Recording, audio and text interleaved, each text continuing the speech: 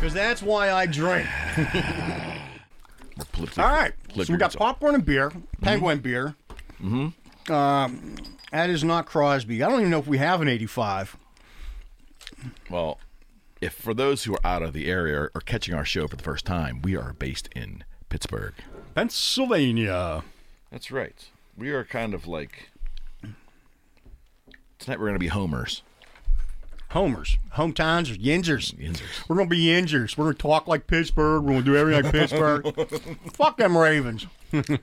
So, I initially was going to have you do episode 5 when you came back from tour, but then the tour's a little longer than I initially thought it was. It's 2 months. Yeah, so... Gone for 2 months. Thanks for coming in. You got it. I didn't mean to scare you coming in.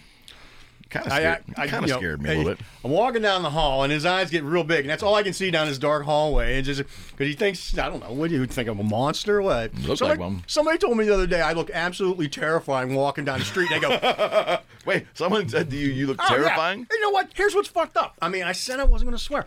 Here's what's fucked up about this.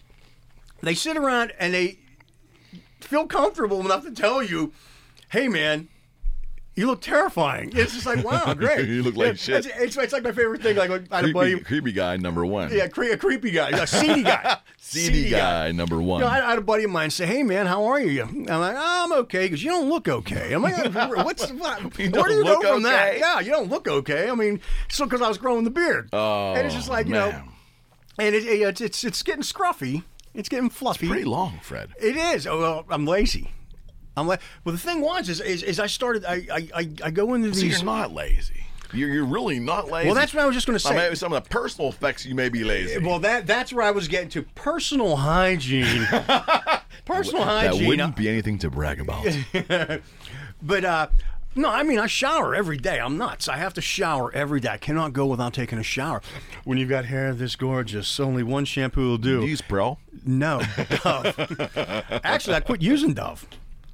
We're jumping around all over the place. Man, of course. I'm a Dove man. You know what happens? When you ask Dove 1,000 fucking times, hey man, Dove, how about a little love? How about a free bottle or two? You know, throw me a bottle. You wearing them out on social media? Oh yeah, everything used to be tagged Dove. So I'm walking through the supermarket, and I'm like, oh Dove, you know, I need to get some Dove. I love Dove, and I went like this. And did you ever see that like? Well, here we go. Did you ever see that girl from like 25 years ago? And it's like you like run into her. It's like, hey man, I'd like to try that again. and try what exactly, Brett? Oh yeah, but that's exactly what you know. It's like, hey, how you doing? You know, start a little conversation, and you're like, wow, man, I remember why I like this. Well, right there, I'm walking through the aisle, and I'm like, hey, Pantene. It's been a long time. How you doing? Oh, you still make the? Oh wow, I remember that. Yeah, I remember when we first tried that. Yeah. Hey, so what? You know, yeah. I've been good. Yeah, you know, me and Dove were on the rocks. You know?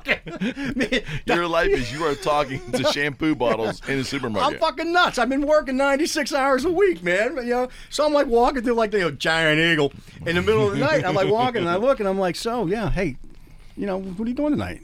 And, you know, and Pantene's like, hey, nothing. You mind if I bring a friend? It's like one of the 2-box things, you know. And it's you could buy 1 bottle of Dove for $7, or you could buy Pantene shampoo and conditioner, the way I like it, for the same amount of price, for the same amount of money. And I'm like, you know what? And I looked at Dove sitting over there. I'm like, you know what? I gave you every fucking chance in the world, Dove, to send me free shit. I begged you on social media, send me free shit. You know what? Pantene, let's go.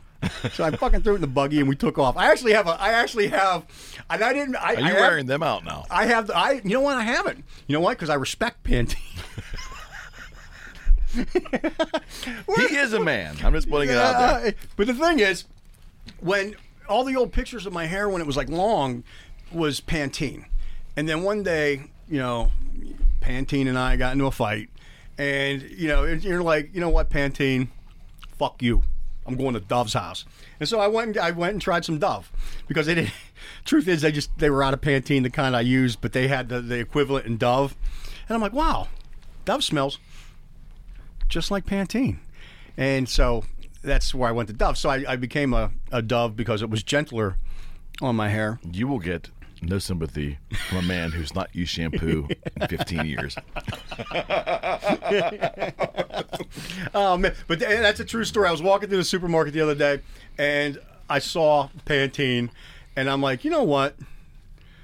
Pantene, I used to use you all the time back in the day. And I saw some recent pictures of me from back in the day, and I'm like, damn, I look good. So I went and I'm back with Pantene. I'm going to make it official. Pantene and I are back together, and we're happy. I'm going to jog Fred's memory for a second because this is self-effacing humor, but I'll say it. We recorded our very first Boogie Street promotional video. I don't know where that idea came from, but we decided we're going to do a promotional video. I do remember that. 2004. I think it was November 2004. And I had never given my hair a second thought. It had always been there. It always looked good. I needed a comb every day, which means I still had some. It wasn't thin. It looked good. I never had any trouble, dating or anything. I just assumed everything was great. So we were doing this video shoot, and the company we had, Nice Young Men, they had the cameras on there, and we were reviewing tapes, and they were showing us stills, and one of these young men had the idea of a wide-angle shot that was actually going to be shot behind my desk in view of the whole office. So we're sitting down at the desk, and Fred and I are reviewing all the clips and tapes, and Fred calls me over to the desk and goes, "Hey, E." I'm like, "What's up?" He goes, "You may want them to put a little shading or some Photoshop on that crown of yours." And I looked there, and I had never looked at the back of my head. Because you don't have eyes in the back of your head. And there was this balding crown on the top of my head. And so much of my life just... Shut up, Fred. So much of my life fell before me, and I was just fucking horrified. And you thought that was just so remarkably funny. No, you rode that for a good couple months. Well, yeah. But it was a realization. I think I was at the time 37, 38, and I was like, you got to be kidding me. It might get really... And I was married at the time to a hairstylist. So I go home, I'm like, hey, you've been coloring the gray out of my hair and cutting my hair for a good 5-6 years now. For at least 5-6 years. Do you think it might have been, just maybe, something to tell me that, like, I'm going, like, with a bad bald spot up there? Well, I didn't want to hurt your feelings. Hurt my feelings? I got to find out from a video camera crew. It was so humiliating and so humbling. But again, I'm thinking that she was thinking, I'm going to keep him from dating. And he's like an old man. Slowly but surely, she's pulling him out. She might have been. Yep. Who knows? But man, that was just one of those landmark moments in a man's life when you realize that you're losing your. You'll have yours. Trust me. Oh, it's starting to go right here, and I think it's because I pull it in the ponytail all the time. It's just like right. Yeah, but you've done very well. Yeah, I mean, I'm 50. He's older than 50. This is real hair. Not like these plastic. These plastic-filled celebrities you see on the air, with their wigs. Most of the people in music now have wigs, right? Yeah. Or they had those sewn in. Yeah, they got all kinds of different things they can do. They got all kinds of stuff. You can color them. I mean, but it's easy if you're going to color your hair and you don't want to keep it permanent. I probably would look great. Do you color or are you gray? I'm gray in my beard. I have gray beard hairs. You wouldn't tell us anyways if you colored. Oh no, my hair's natural. I have no grays in my hair. All right, here. Chest hair. What the fuck is that? I look like a koala. I'm like a little fuzzy koala bear. I'm like, when the hell did this happen? So but the beard gets long grays in them. And I'll sit there and I'm so vain. I admit it. I am. Don't say. And I'll sit there and I'll find one. And I'll just pluck it out. I'll I'll go through. So like a couple times a week, I'll just go through and just start picking them. But then they make this stuff called Just for Men. Never heard of it. Somebody told me about it. What's it's shoe polish. It's what it is. You know what's fucked up is you see these like. it's all nice and fuzzy. You know, and I like to let it, because the last time I had a fuzzy like this was when I was doing that movie, The Road. And I grew a beard for that. And I'd actually just come off the road, and I had a great big beard. I shaved it off, and 20 minutes later, my agent calls me up and says, "Hey, do you have a beard?" And I'm like, "By any chance, do you have any facial hair?" I'm like, "I just shaved it off 20 minutes ago. What do you need?" And I had this nice beard, like, growing, you know.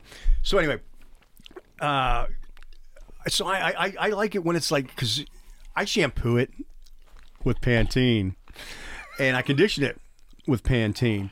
But, you know, and I sit there and I because I like it, like you said, shoe polish. You see those guys with like the short little, like, it looks like somebody like a Halloween hobo, like when your mom couldn't afford an outfit and she just got like some shit and she just put it on you, and then you could be anything. You could be a pirate. Kiwi she throws like a rag shoe on polish. Yeah, you know. But you know, you've got those guys, and it's like all perfect. You know, like all manscaped and shit. Fuck that, fag. You know. We gotta cut that. Like, I'm not. So let's go back in it. Oh, and I haven't even been drinking yet because this is really water. No, it's not. It's beer. But I'm not drunk yet. It's definitely beer. Oh, it's Icy Light too. It's good beer. It could be water for all I know too. No, but in all honesty, you know, you get those people with the like the shoe polish, like you said. It's a tight line, and it's all manscaped. And what do they call them? Metrosexuals. I can say that.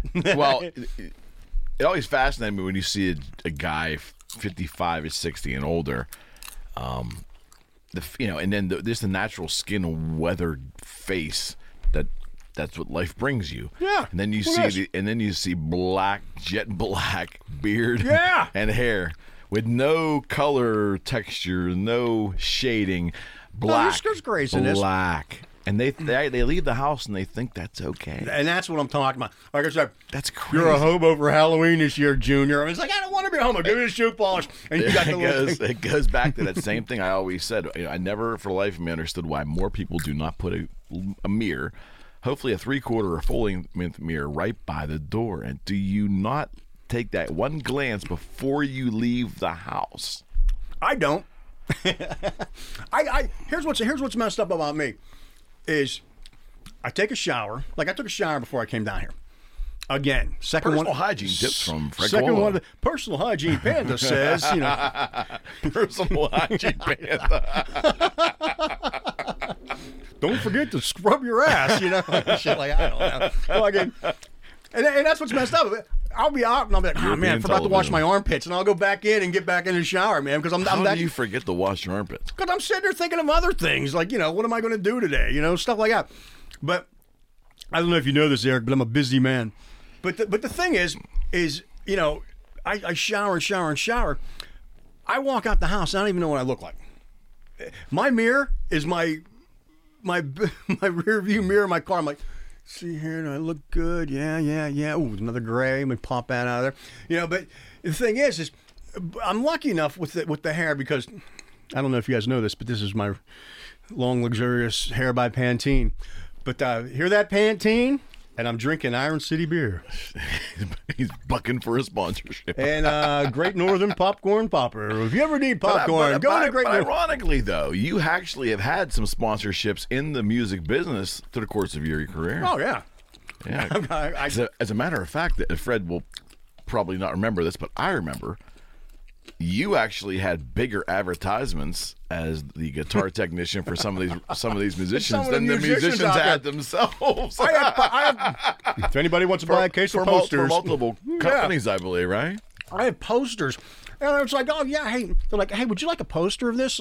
Yeah, because I was on, well, it was awesome, because I had no idea.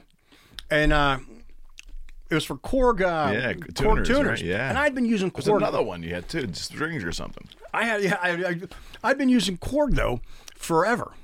Yeah. And even like when I wasn't, you know, when I was playing in a local band, I had a Korg tuner.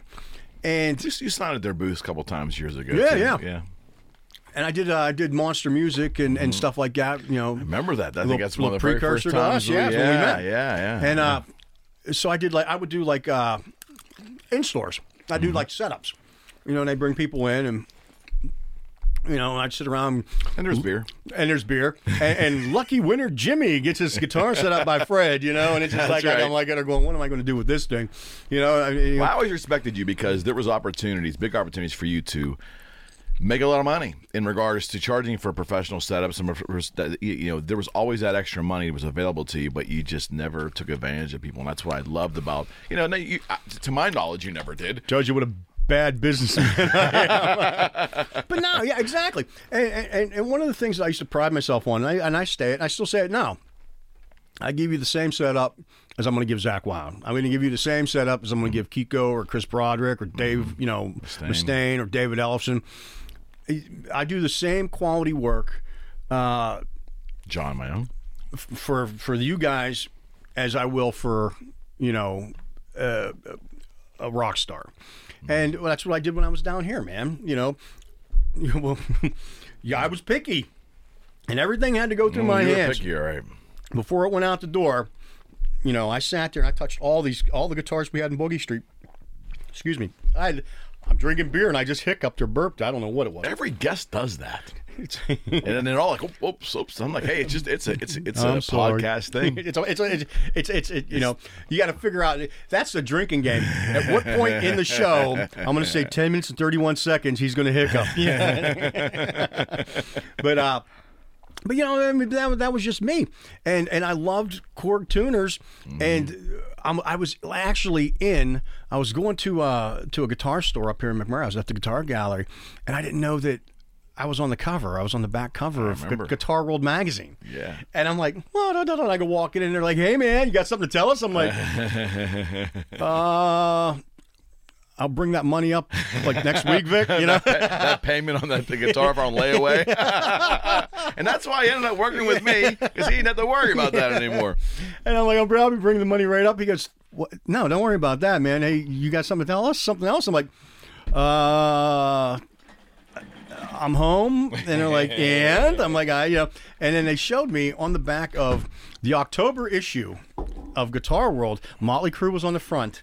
My favorite band growing up when I was a kid. That issue. Motley Crue's on the front, and Zach Wild and my name are on the back.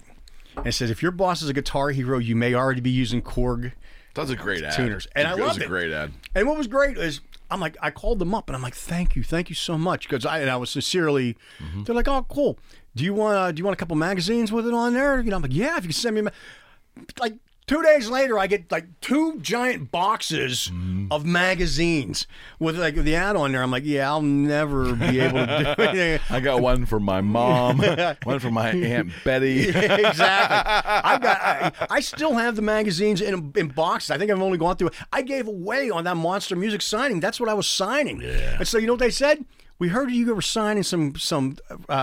Well, it's good for them. Well, of course. They said, you're signing some magazines. I'm like, yeah, man. And he goes, did you go through it? I'm like, yeah, I went through about a box.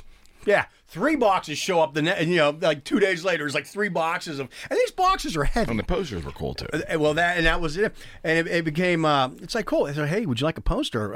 You know, make. Would you mind if we made a poster? I'm like, yeah, it's your company, man. You can do whatever you want. So they made a poster. I've got stacks of posters in my house, in my storage unit. This is a good story. We should get this on for perpetuity. You know, I knew of Fred, and I think Fred and I were in the same shows, and we probably crossed paths multiple times going back into the 90s. I kept going, look at that ball again. Now, watch it.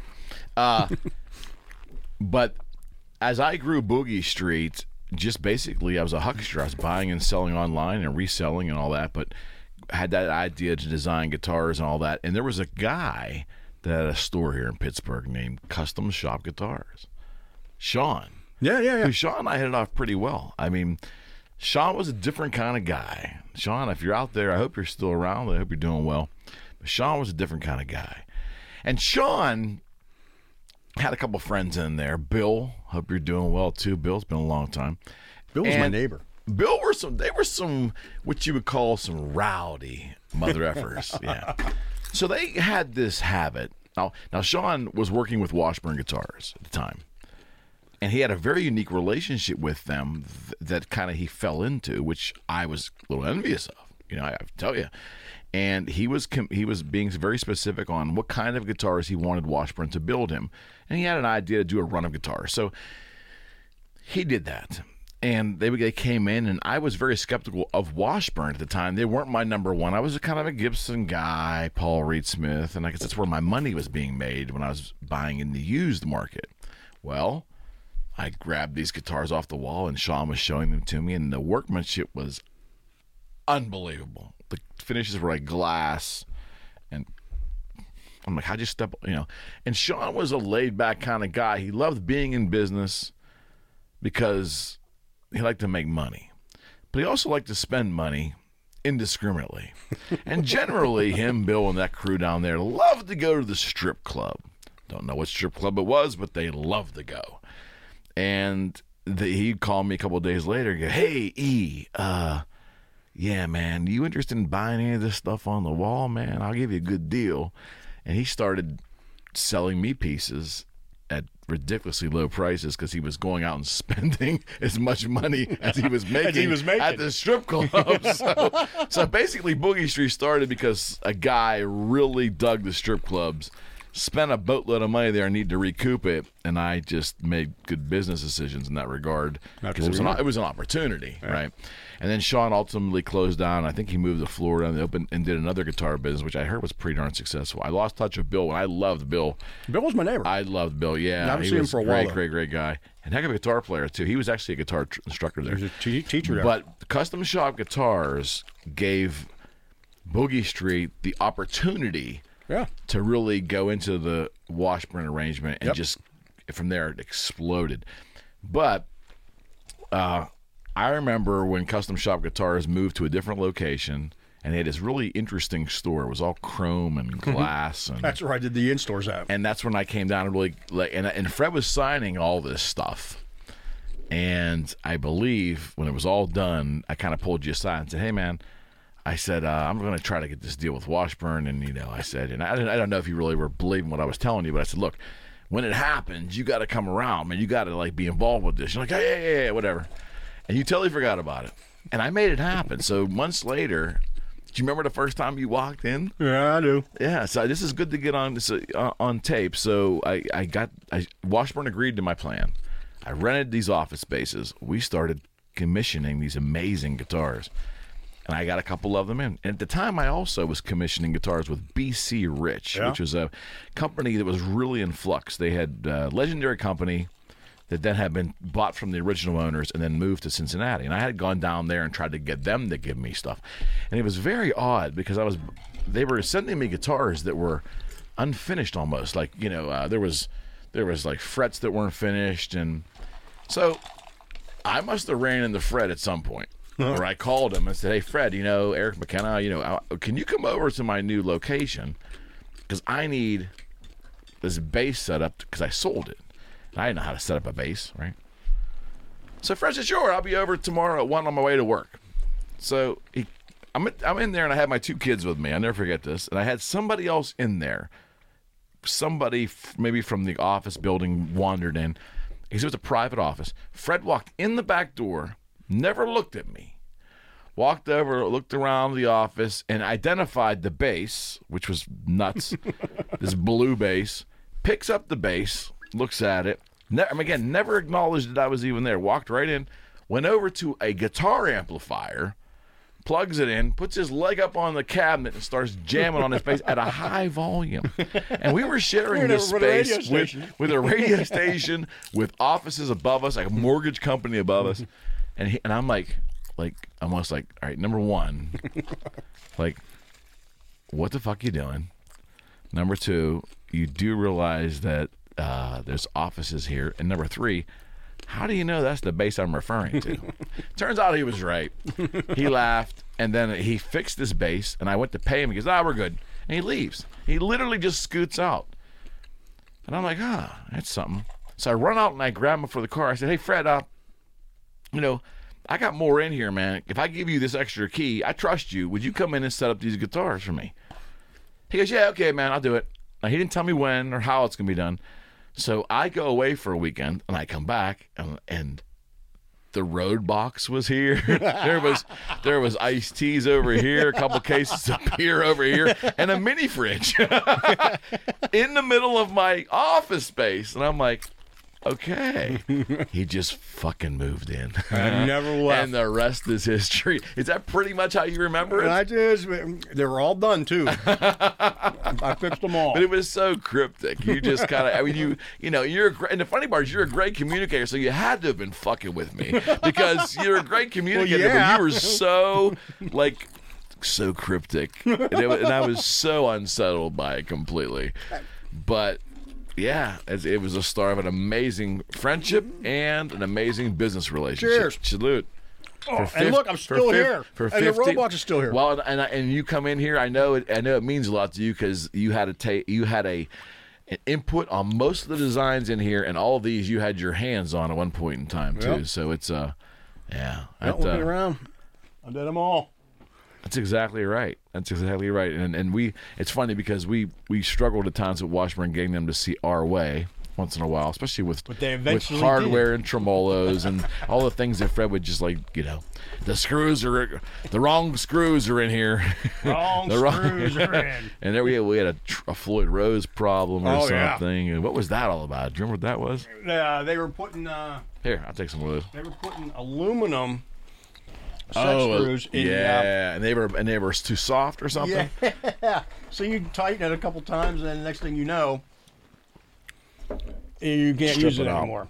But for the most part, Washburn was amazing. You got him, and you were skeptical too because you did not have a great opinion of them before we started working for them. I was a Gibson guy, and BC Rich guy too. Mm-hmm.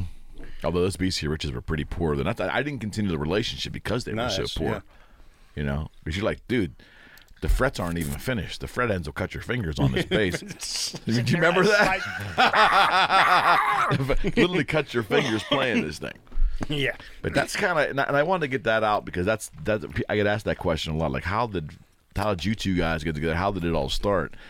And we didn't know. In all honesty, when we got that Washburn deal, did you really think it was going to go like that? No, but I was happy, dude. I was just like, it was, and you would go away for periods of time on tour, and I would talk to Fred once, twice a week, and I'd say, look, and we didn't have video cameras or video FaceTime and all that stuff, but I would say, Fred, I got like 150 guitars here, man. And then the next year was like, dude, I got like 450 guitars, and you were like, what? I got 450 guitars in because we were ordering runs and we're making our own runs. Yeah, custom runs. Yeah, crazy stuff. Good era, and we hit it right. The guitar was still relevant with kids at that time. Yeah. I don't know what's going on now. Are kids playing guitar anymore? Yeah. And you know what's funny is they're starting. But are they buying guitars? We'd make another killing, I think, if we could come in with with our shapes and stuff like that. I think we could. I'm a little old. But the thing is, kids are shredding again, and like like the Parker over there, and they're learning how to play. I went and saw some bands the other day, and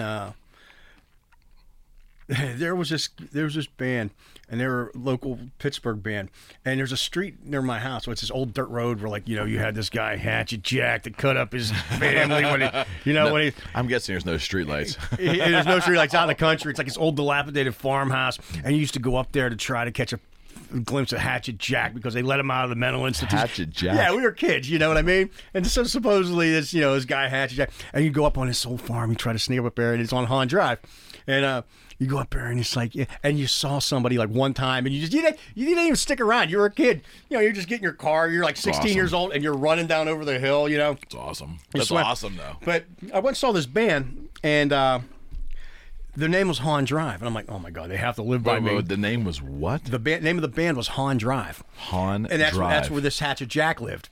And so I'm like, oh my god, they have. Maybe he was in the band. Yeah, that's exactly. That's my uncle. My Uncle Jack. But so I went and talked to him. I said, hey, you guys from right? But I'll tell you what, these kids gave me goosebumps playing, and it was like so cool to see young kids. They're probably in their 20s, early 20s, my daughter's age, So they're about 20, 21, 22, 23. But they could actually play. And they were singing, they were playing, they had harmonies, they had character. But it actually made me feel good to see young people playing and playing well. They played all originals, which were killer originals, and they played one cover. And I was outside talking to somebody, and I just went, yeah, I got to go. And because they played Ace of Spades, like I'd never heard it played before, and I'm like, this is incredible. And they were kids, and they had fun doing it. And so they're an up and coming Pittsburgh band. They were fan. And it turns out I met the drummer, years and years and years ago.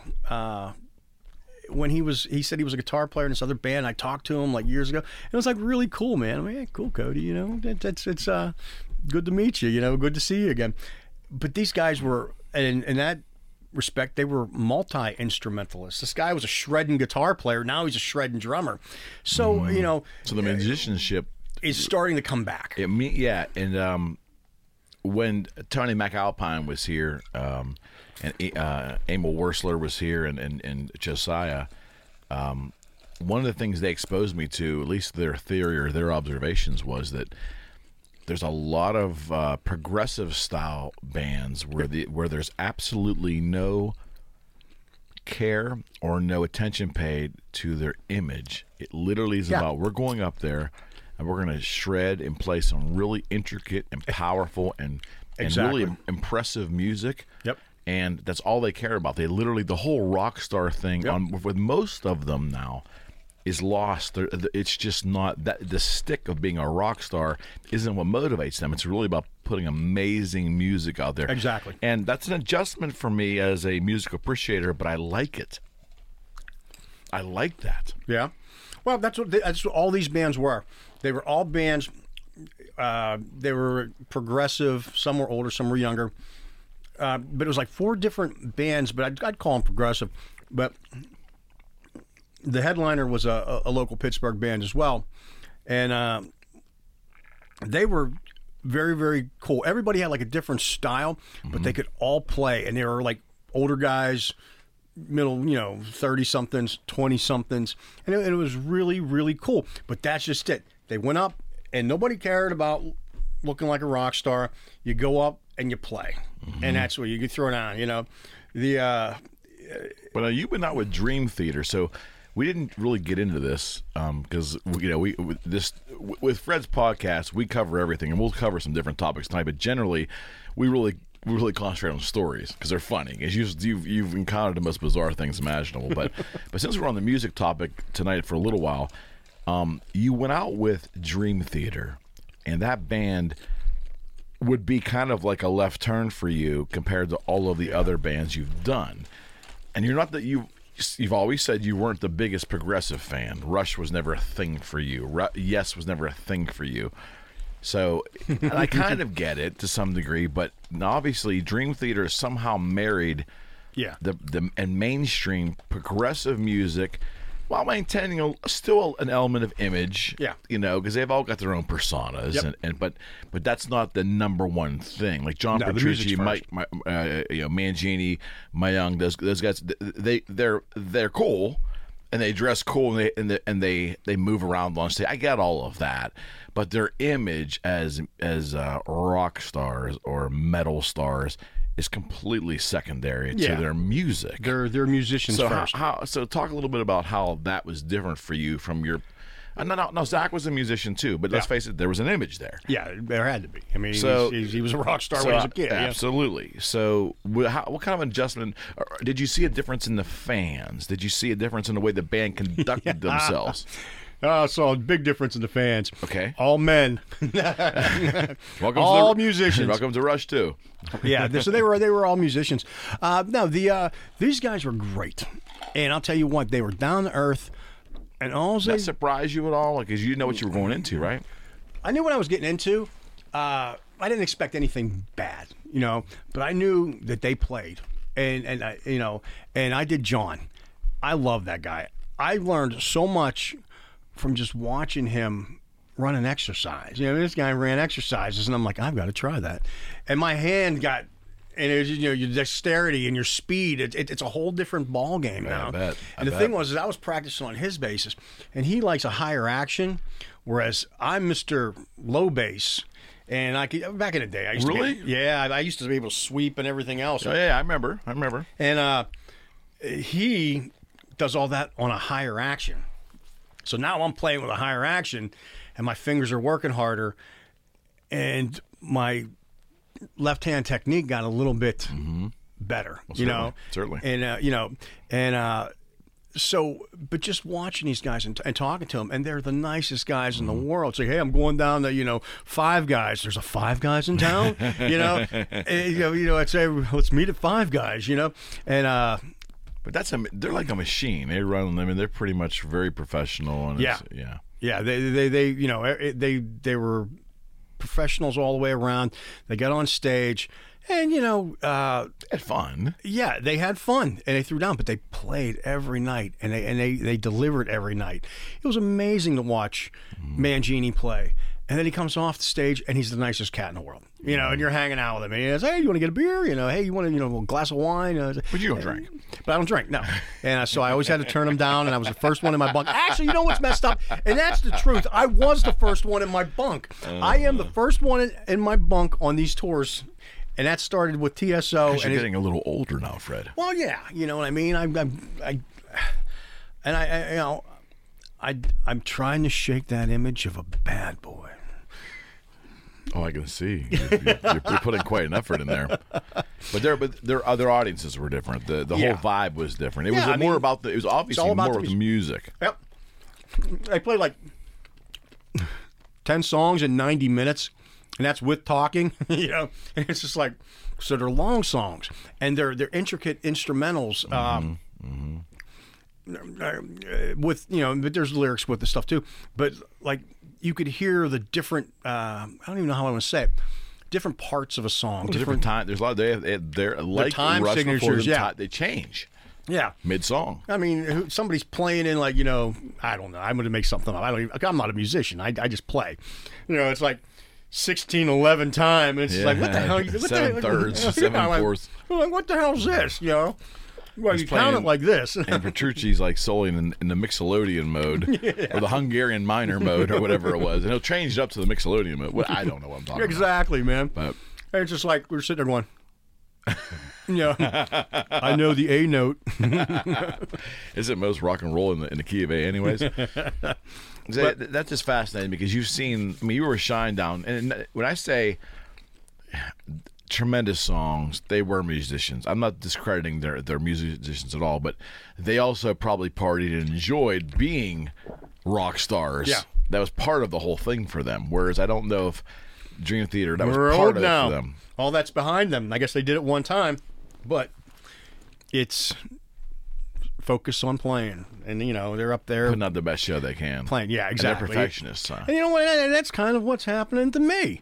I'm out there giving you the best setup. But yeah, I had fun with Zach. I had fun with Shinedown and Alice in Chains. But those guys are And all Megadeth. sober now. And yeah, they're Megadeth. sober now too, you know. And Early Megadeth, early in your career, the early years of Megadeth for you were a little out there. yeah. Me and J-Mo would hang out, you know, and I loved him, man. That's my favorite cat to go out on the road, James Lomenzo, and we had a blast, man, and we got he and I was in a particularly foul mood one time. I don't even want to tell this story. Of course you do. All right, I'm gonna keep it. Drink that beer, darn it. I'm gonna keep it safe. Open that up for me. I'm gonna keep it safe. But What is safe on this show?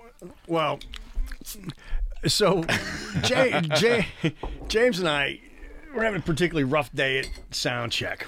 Now, wait. When he was with what band? It was with Megadeth. Okay. And- But you also had him in Black Label. Black Label Society. So me and James are sitting there and we're having a really bad sound check and just the shit's flying my way.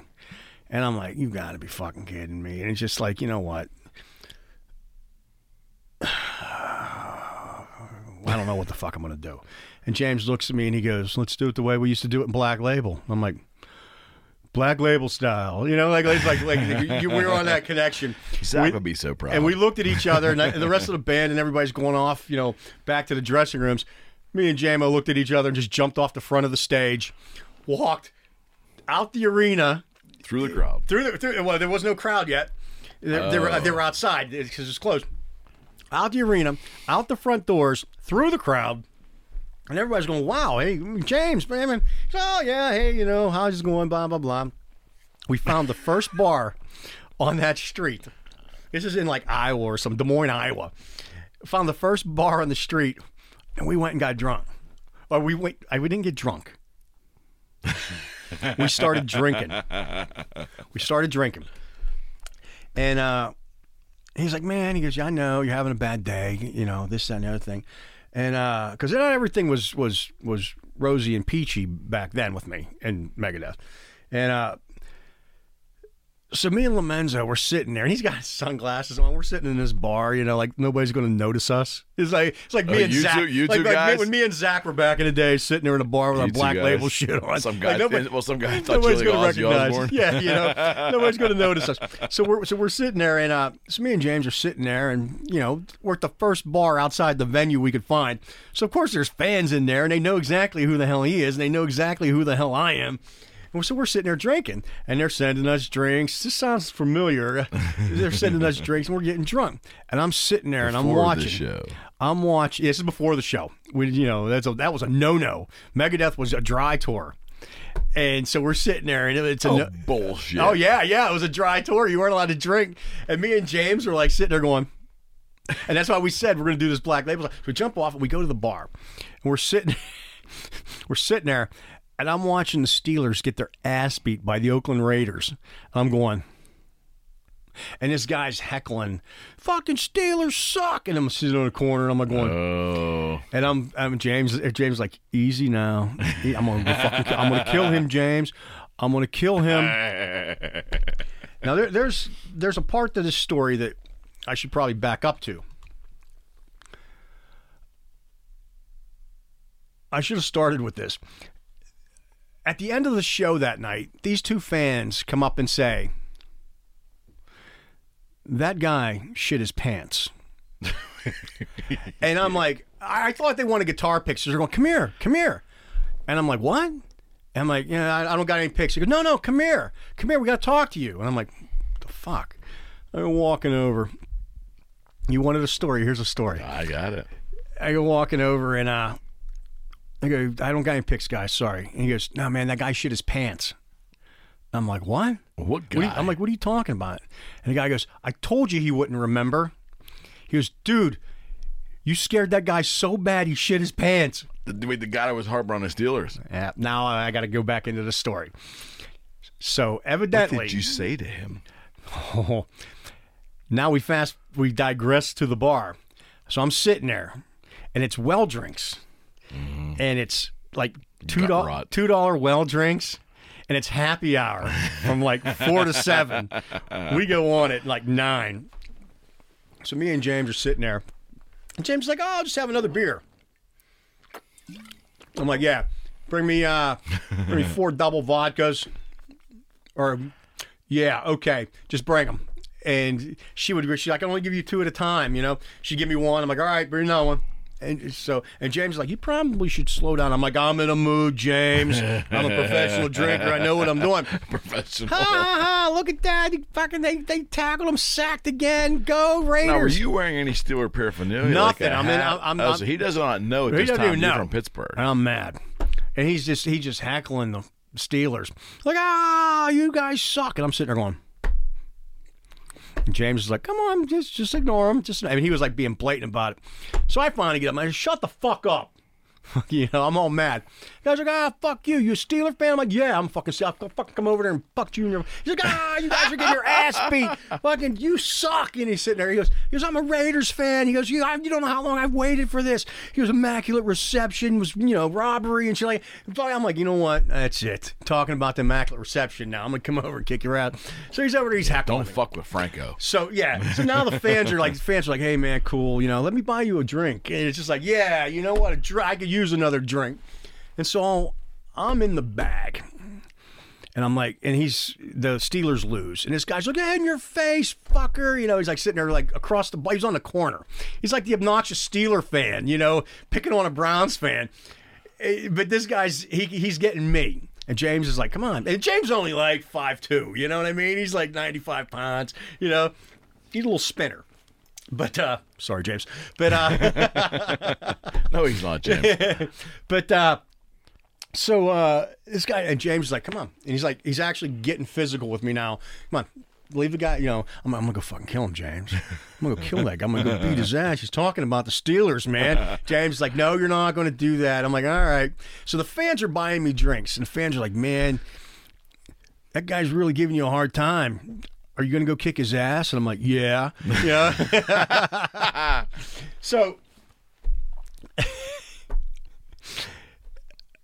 James is like, look, don't do anything dumb. I'm like, all right, cool. I said, James, he goes, I'm like, yeah, I was going to go over and yell at him, but I'm not going to do anything dumb. And the fans are like, man, that guy, he just won't shut up. He's just all over you. I'm like, yeah, I'm just going to sit here and ignore him. Yeah, okay. I'm just going to sit here and not listen to him. Steelers suck. Yep. All right. And I look, and James is talking, and these two other fans, he's doing pictures. I'm like, I look over, and the guy goes to the bathroom. Okay. I'm like, look at James. I'm like, so I start walking this way. I walk all the way around. I go into the bathroom. I wouldn't hurt a flea, man. Right, you know what I mean? right. But you look a little menacing. But I look scary. You know, you do. Yeah, and it's probably this jacket too. And so I go, and the guy's in the bathroom, and he's standing there. I kick the door open, and the guy turns around. He's not even ready to piss yet, you know. And I go walking in there, and I've got him. I said, you say one more thing about the Pittsburgh Steelers, and I'll kick your ass right here where you stand. The guy goes, I'm sorry. I'm like, I'm telling you. and I'm sitting there like, you know, I'm like looking at all menacing, and the other two guys, they come in and they go, oh, he's going to kick his ass. He's going to kick his ass. And they come running in the bathroom, and they say, I've got him against the thing. And the guy's like, yes, I'm not touching him, but I've got my finger down his face. I said, I'll fucking kill you right here. You say one more thing about the Steelers. And the guy shit his pants. And they thought that was the funniest thing in the world. Did you know he was shit his pants? No, I didn't know he was shit his pants. I don't even remember this. This is where it happens. There's been times, yes, there has been times where I've blacked out and forgotten everything. That's where everybody says, that's never happened. So I don't remember any of this. And I don't remember anything. Was the guy going to the show? I don't remember anything until 10 songs into a 17-song set when Chris Broderick goes, oh, you finally got a punch right, idiot. He goes, you're starting to sober up. I'm like, what the fuck, Chris? These songs out of order?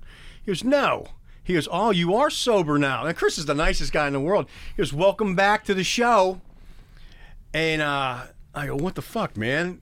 And he goes, man, you're wasted.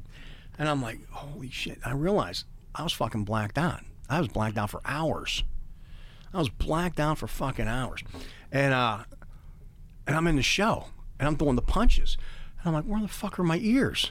I can't hear anything because we're all on in-ears, and I don't have my in-ears. You put them on. And I'm looking for in-ears, and I'm like, what the fuck? Chris goes, just, you know, just hang in there. It's okay. He's the nicest guy in the world. He's like, it's okay. He goes, it's actually kind of funny. I'm like, what? He goes, oh, dude, you're in so much shit. I'm like, what? I'm like, what the fuck? So these kids come up to me after the show and go, oh, man, you know, that guy shit his pants. I'm like, what the hell? And they proceed to tell me everything that just happens. And they said, we watched you. James was holding you, trying to keep, and you're like, I'm going to go beat his ass. You kept saying, I'm just going to fucking beat his ass. We're talking about the Steelers. And they said, we watched you. You're like, they said, James started taking pictures and talking to somebody, and as soon as he turned his back, you went, and you snuck around, and like, he's going to go get him. And they said they come running in there, and they said I didn't touch him. Right. They said I was sitting there like, I'll fucking beat your ass, right? And they said he shit his pants. So typical Raiders fan. Here we go. Sorry. JMO's side of the story says, well, yeah, when you were in there and we're going to kill that guy, and we said, yeah, we probably should go now. James said, now, I don't know if anybody's ever seen me drunk, but I have. I can't walk a straight line. I walk diagonal. That's pretty normal typically for you. Well, James, You got a strange James gait. said, James, who's 95 pounds to my 200, said that he had to turn me physically sideways. So I was just ranting and raving Oh, really? about down the street about how the Steelers got robbed, blah, blah, blah, blah, blah, it sucks, blah, blah. And he said, I was walking in the traffic, and I just was like, and he turned me diagonal, and I'd walk down the sidewalk, show you over a little bit. And it's like a car out of alignment. You take your hands off the wheel and it's drifting. He said, but we went back in the same way, and I don't Through the remember. front door. I don't remember any of this stuff. Evidently, oh man, I can't tell that part of it. Yes, you can. No, I can't. Evidently, Yes, I you can't. can. No, I can't. Yes, you can. I can tell everything else but this part because it's kind of bad. But Kinda. I flipped off a bunch of people that I shouldn't have, and instead of getting mad, they laughed at me. And I'm not going to name names. Thank goodness. Yeah, they said, Did "Dude, you flip off Dave Mustaine? that might be one of the names." But I don't remember doing it. But they said he laughed. He goes, I like you because you're funny. Dave Elfson? No, when Elfson wasn't in the band, it was Lomenzo then. Oh, but yeah, so I'm that's not. right. I'm not going to Jama had confirm the or bass. deny that it was Mustaine, but I'm not going to confirm or deny that. But he said, you make me laugh, you know, and so evidently I'm hammered, and James is hammered, and he's got his sunglasses on, and he won't take his sunglasses. It's a no drinking tour. So we're both up there. How could that be possible? So we're up there, and this at this point in time, I was on Broderick's side of the stage doing stage left, and Lomenzo was on stage right. So I had to go over to stage right. And that's where Willie G's part of the story says, I'm out there, and I'm looking, and I'm like going, what the hell's James dragging around behind him?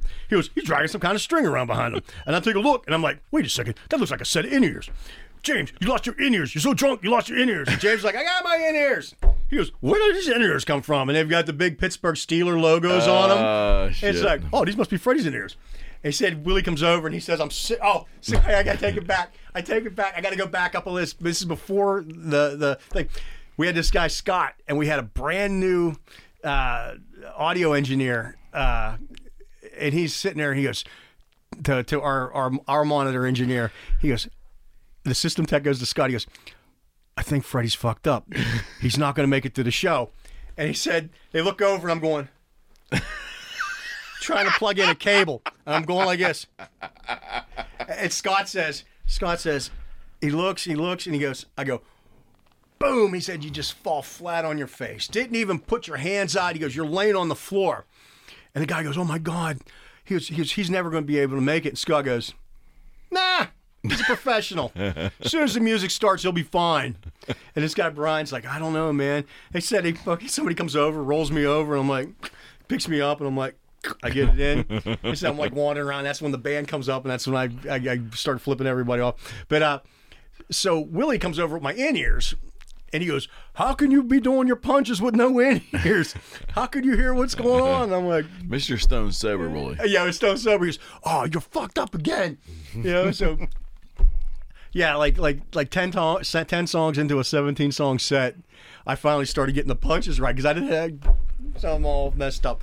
But yeah, so that's a silly off the cuff story that I haven't told in years, but it just something reminded me of it, and it made me laugh. And But- your love for your hometown team. Oh, and that's what it Got is. It's you the in love for trouble. my hometown team, man. I mean, Don't fuck with the Steelers. Oh, dude, everything. My Robox is Steelers. My buddy Ed, he sends me Steelers stuff. My buddy Skeeter sends me Steelers stuff. My buddy Lou sends me stuff. There's like Steeler fans that I know from like all over the country, and it's like you go in there. My box has got Steeler stuff on it, you know. I go into Baltimore and I'm like, yeah. I put the towel up, you know. And that's what we did with Jason.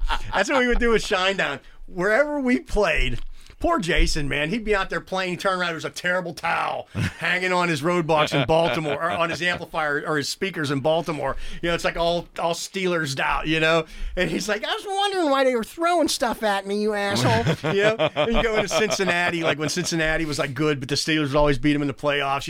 It'd be just like a giant Steelers emblem in like different colored gaff tape on his cab. He's like, oh man, you turn around and you'd be like, they're making shit on his, it's all the time, man.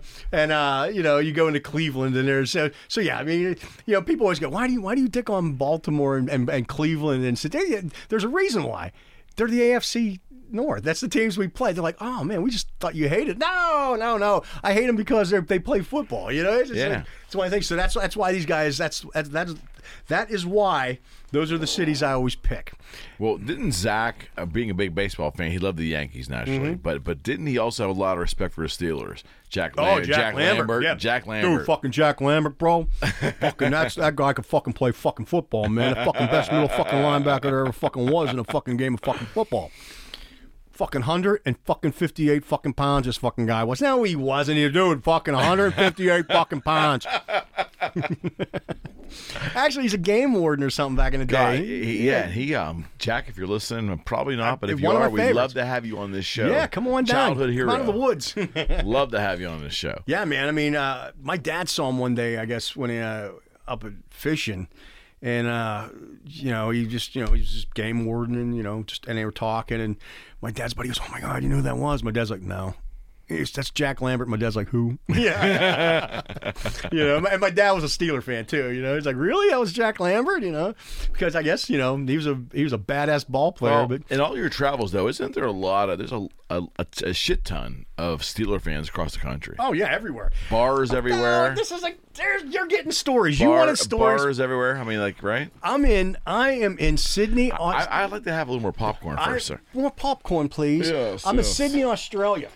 I'm in a Subway. Wait, Sydney, Australia? I'm in Sydney, Australia. I'm in a Subway Eat Fresh hoagie store. Like there's Subway stores in Australia. There's Subway stores everywhere. All right. So I'm in Subway, and I've got my back to the door and to the counter, and I'm talking to somebody. Thank you, sir. And I'm sitting there, and I hear, hey, can I get a cold cut combo on wheat, easy on mayo, and some extra tomatoes and some wedges on that? And I'm like, I didn't even look up. I'm like, you're from Pittsburgh? And I just said it loud. I wasn't even looking. I was looking straight ahead. Like, you're from Pittsburgh? Guy goes, how'd you know? And I turn around. He's got like a Polamalu shirt on. He's got like a Troy Polamalu shirt on. And he's like in Australia. He says, oh, we love Steelers down here. I'm like, you sound like you're from fucking Pittsburgh. He was from Pittsburgh, but he had moved down there. But it was just like, wow, man. Yeah, they're everywhere. You go out to L.A., man. That Chargers game the other day. My God, all this stuff. There's like 80% Steelers fans. But you go down there in San Diego and you see Steelers stuff, Penguin stuff everywhere. Because everybody leaves. They go out to these places. Okay. And then you have like Steeler bars like in Long Beach and shit like that. It's fucking awesome. You been to them? Oh, yeah. I've been to all these places, man. There's a Steeler bar in Baltimore. I love it. Yeah. I love it. In Baltimore? In Baltimore. And so, I mean, they're everywhere. They're everywhere. But there wouldn't be a Baltimore Ravens bar in Pittsburgh. No, you wouldn't find one anywhere. One of those rat birds. Fucking Browns. You can imagine a Brown bar somewhere. The Browns. Yeah. Like, I mean, I had to laugh. It's like, I'll go there. They spend some money, get this, they have this hotshot quarterback, and they got, what's his name, the wide receiver, Beckham or not Beckham or whatever it is. I get it. They spending some money. And they guaranteed us, guaranteed a playoff, and they're failing. I mean, come on. Well, look at us. I hope we get. Well, we always say we're going to have a good week this week. Let's see what happens. Those are the ones that we lose. But we've already won. See, this team has never won anything. Yeah, true. Brown. I have some very nice friends from Cleveland. Yeah. I feel sorry for them, and they're all football fans, and they're dying right now. Oh, yeah. So I still go into these places with my terrible towel hanging, my Steeler stuff hanging in my box. Oh, yeah. That's the best ever. Megadeth's drummer, Sean Drover, was a big Steeler fan. And so, I mean, to this day, right. It's Steeler Day, Jerry Cantrell, Steeler fan. Really? Jerry is? Jerry lived in Finleyville, not too far out here when he was a kid. And Really? yeah, that's why he was a Steeler fan. And so he was at, he grew up here in the heyday of the Super Bowl stuff. So, back when they were good. And I remember one day our NFL, our satellite went out on our bus, and we had the NFL package. He goes, "You want to watch a game?" I'm like, "I got to do load in." He goes, "You want to watch a game?" I'm like, "Yeah, actually." I go, but the satellite's out. He goes, "We'll fix it." He walks on Velvet Revolver's crew bus. He goes, "Yeah, we need to go to your back lounge real quick." And the guy goes back in the back lounge. All right, everybody out. We're watching the game. You guys got NFL package, so we watched the Steeler game on Velvet Revolver bus. Because you can go with. If I would have went by myself, I'm like, "Fuck you." You go with Jerry. Jerry's like, "Hey, can we watch the game?" Yeah, man, no problem. No one says no to Jerry. Yeah, no one's gonna say no. So he and I watched the game. He's like, "Really, how much do you really have to do? It's Mikey. Come on." I guess you could wait a day. But you toured. The one thing about your schedule was you just never seemed to turn work down. I mean, you were touring year round, man. So you've also been with Black Label. You spent time in Europe on some rather shitty tour buses, right? Yeah. We had this one. It was the Folsom Prison. Folsom Prison. We wrote Folsom Prison on the side of the bus. You wrote it? It was just great. Wait, as you're traveling through Europe? Oh yeah, we wrote Folsom County Prison on the side of the bus. Oh my God! In tape, in big black gaff letters. It was. We got the marshal, and they saw us pull up to the gate. And first thing those guys are like, Joel and those guys are like, and Bocott, they're like, "I suppose you need some laundry done. Would you like some Marshall shirts? And could we get these guys some food?" Because we looked, it was one of those.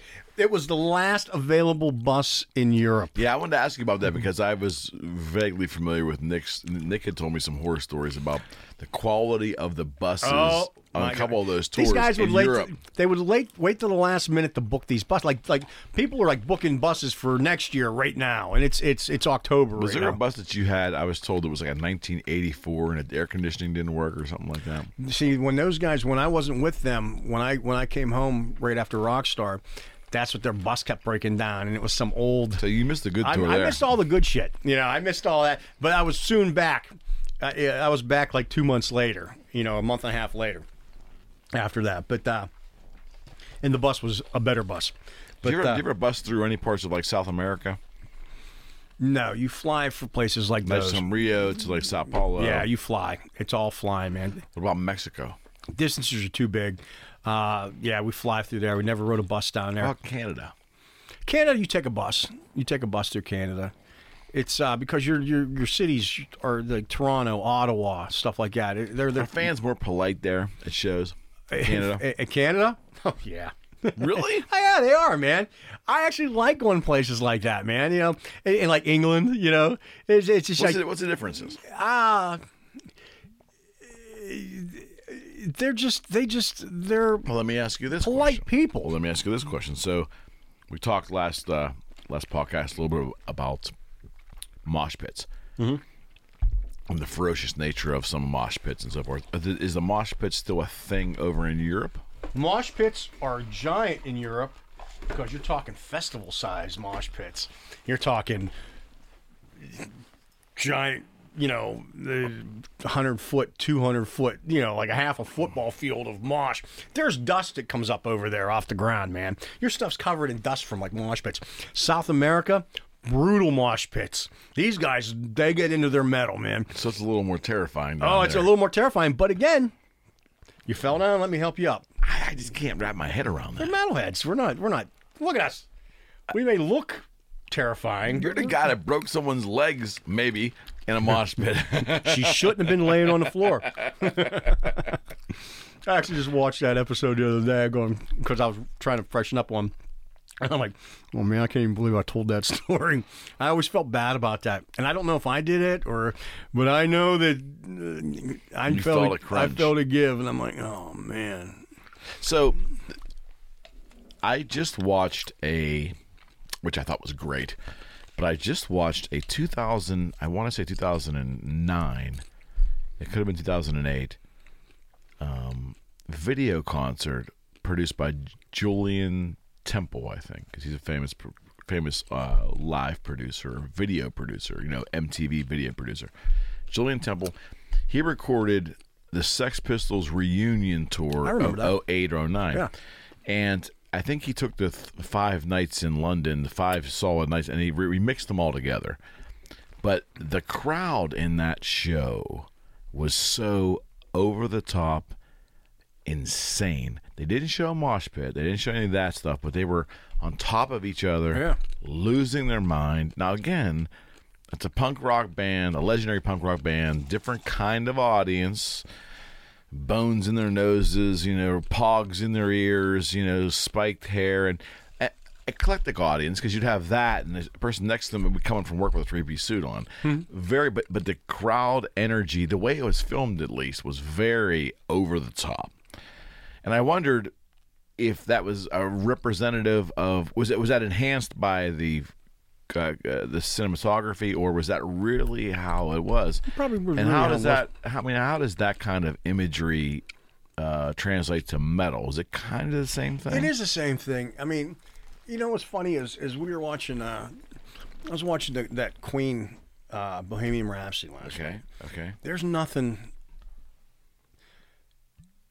like playing a stadium, and I mean, even for me, I'm a tech. So you like it then? Yeah, I love You it. like the bigger audiences, Dude, it gives you goosebumps to hear these people sing along, to see them mosh out there. they bounce overseas. They bounce, yeah, and you can feel it. That's the thing. It's a little unsettling to watch, you though. can feel the energy. You can feel that stage move, and you're like, you really think this thing's gonna come down? And I'm just a tech, but I go out and I play the same thing every night because I do guitars and bass. So I play King of the Hill on the bass, and I play Tonight We're Gonna Rock It by Spinal Tap. That's it means as a sound check. Yes, as my little line check. When I don't play that, the fans get mad. And I get instant messages. I get notes. They find me at the hotel. You didn't play King of the Hill.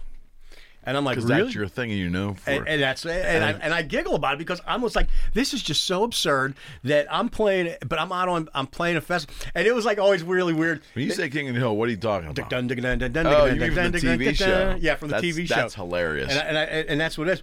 But I think it was like me. I think it was King. We actually recorded it.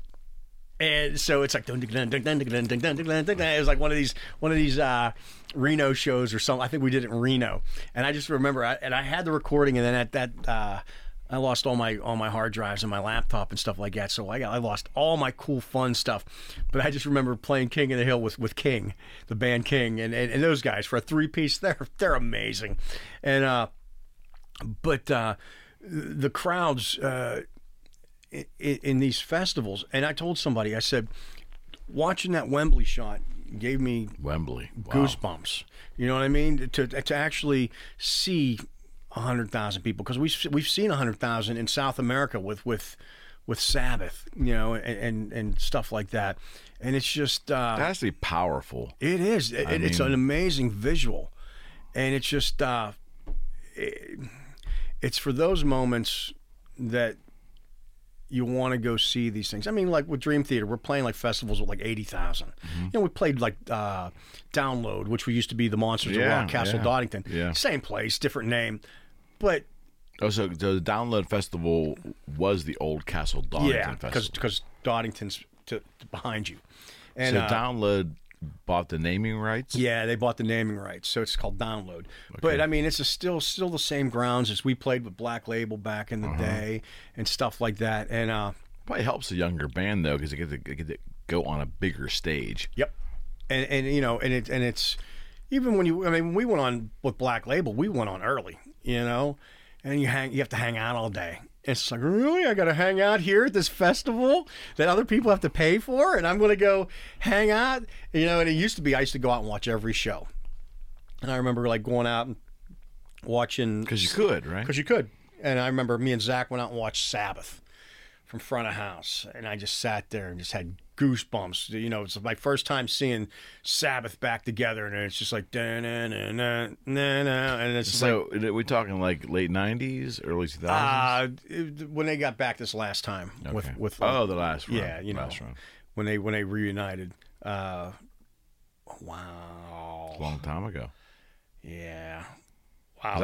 I saw the Pittsburgh show for Sabbath coincidentally, and it was a remake. They canceled, and they came back, and I was sitting in a luxury box for that show with my buddy Jim, and Pantera was opening for that. We're talking 99. Yep. It's a ways back, but I remember Pantera being horrifying, and I'm a Tone guy, so Dimebag's Tone. This is well before I ever worked with him. I recognized he was a great musician, but the tone wasn't my thing. No. But as soon as Sabbath hit that stage, and there was sludge, Laney's. but it was detuned. There's Randall's and Laney's. And the Laney was just so much better. Yeah. I mean, the tube tone from Iommi's guitars were so powerful, and Ozzy was somewhat on that night. But it was interesting. It was detuned, so your ear was, being a guitar player, you get it.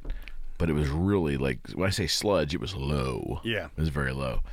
But that thing was very powerful. But I can't imagine seeing Sabbath in a festival. Yeah. With 100,000 people. I remember we did Hellfest. Yeah, where is that at? France. Kiss has played that a It's few in times. France. Clausen, France? Yeah.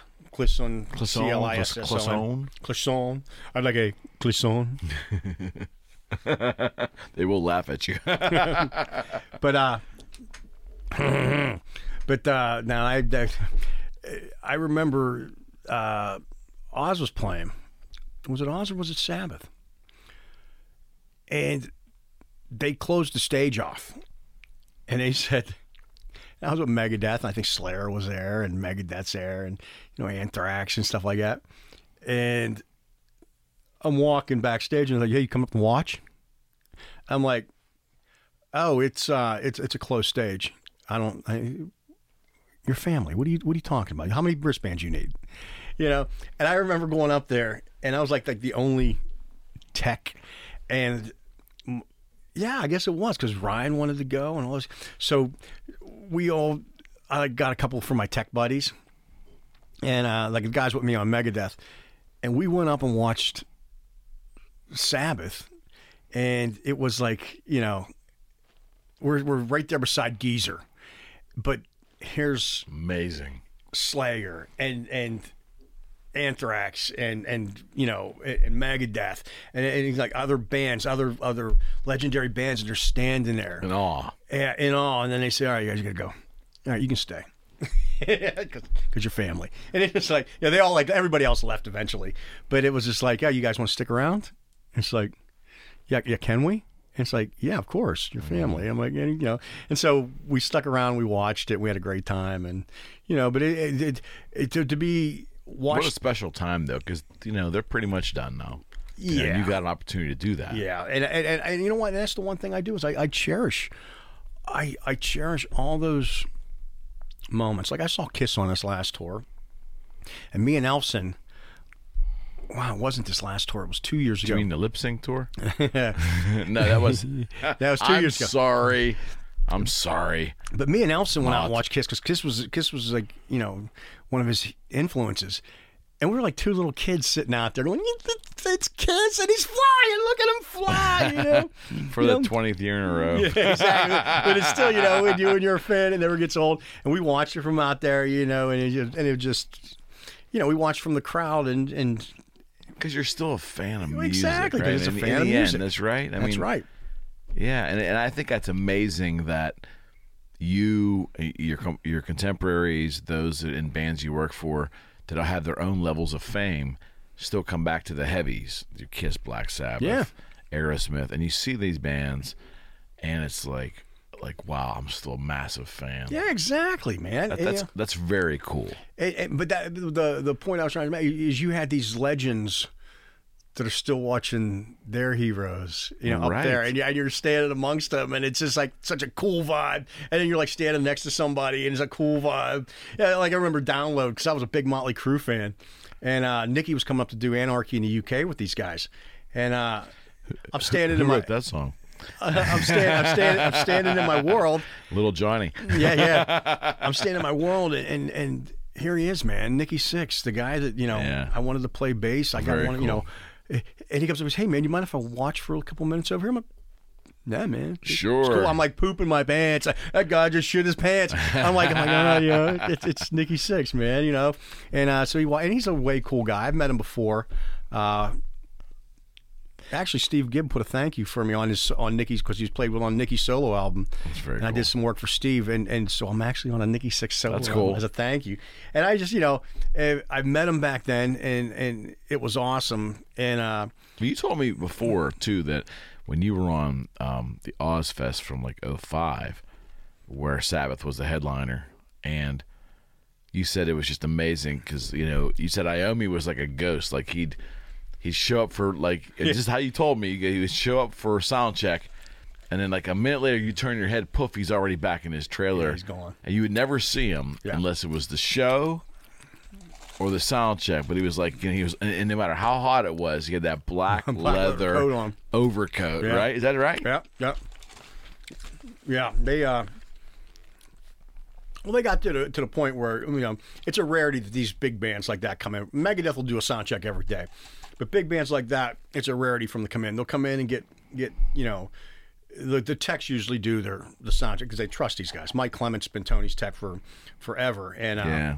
He must really trust that guy. So I mean, how many decades now, right? yeah. So to actually be able to see these guys at a sound check, it's like, because they never let anybody stay in there. It's like, well, yeah, I'm gonna sneak in here. Hey, I'm you know, at the time I was like 40-some years old, 30-some years old. And I'm still sneaking around trying to catch a glimpse of the band, you know, which is awesome. But you know, I mean, it's cool. I mean, I still geek out over rock and roll. I know you do. I love that. The other day, that. I shit you not, because I've seen so many people, and please forgive me for saying this, because I feel really bad about saying this, but I've seen so many people, and I've known, you know, and it's not. I mean, 30 years in this, or sorry, 20 years in this business, 21 years, 30 years as being a stagehand, 20 years of touring. I've seen so many people and faces and names, and they're all run together. Sure. And this guy says hi to me in catering the other day. I'm like, oh man, what the fuck is that? What the fuck's that bus driver's name, man? Dude, I know his face. What the hell's his name? And you know, he's walking, and he goes, oh, you know. I'm like, fuck, what the fuck is his name? Sorry, Bob Seger. I thought you were a bus driver. And I'm like, man, I said, what's that bus driver's name? It was Bob And Seger. he goes, you mean Bob? Oh, Bob. I can't remember what tour was I on. It's Bob Seger. I'm like, that's why he looks familiar. Well, he's aged a little bit. He doesn't look like he did when But he you know was- what? He sounded amazing. Yeah, everybody says that. And I sat there. I'm like, dude, this is amazing, you know. And he actually said hi to me. I'm like texting my friends, going, that's very cool. Bob Seger said hi to me in catering. But all right, here's one for you. Now, look, Oh, you gave me some more popcorn. Are you over there? I've only had 2 beers. I'm Yeah, what's up with that? I'm telling you stories that I won't tell. So here, this We ranks. needed to do the rock and roll show, and that's what tonight's turning into. So, which is good. So here's, you want a story? I'll give Another you. beer? Or you good? I'm good. You know me. I don't drink. But Not beer. I've never seen you drink beer like that. But. oh wow, it's 10 o'clock. But That's what? That's all right. We got time.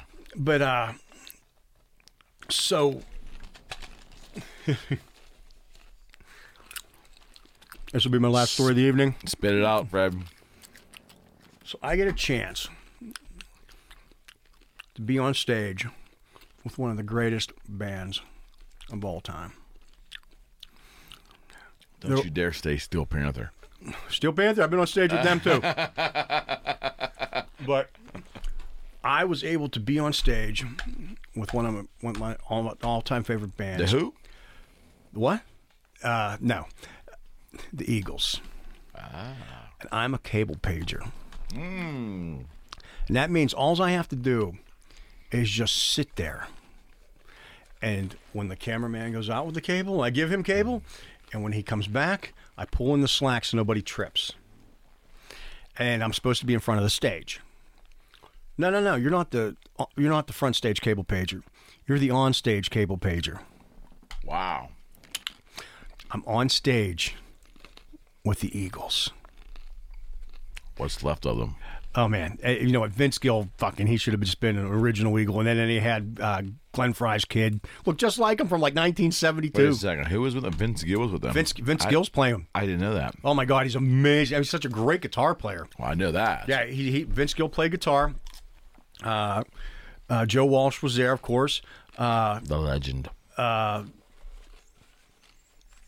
You know, Glenn Fry's kid was playing That's very cool. guitar. It looks just like him. And then Don Henley's playing drums. And Don Henley's from like here to that wall away from me. And the guy says to me, he goes, "Hey, man, look, sit here beside this Leslie." And he goes, "Just use the Leslie as a shield. You know, so people, you know, so you're not openly seen." But I'm sitting at the Leslie. This box of condoms is the Leslie. This Vagisil here Don Henley. is the drums. There's the drums right there. And here are the Eagles out front. So here are the Eagles. And I'm sitting right here. I'm on stage. That's and I can crazy. see everything. It's the fucking greatest. I don't know if you know this, but I am an Eagles fan. I'm aware. And not the Philadelphia Eagles.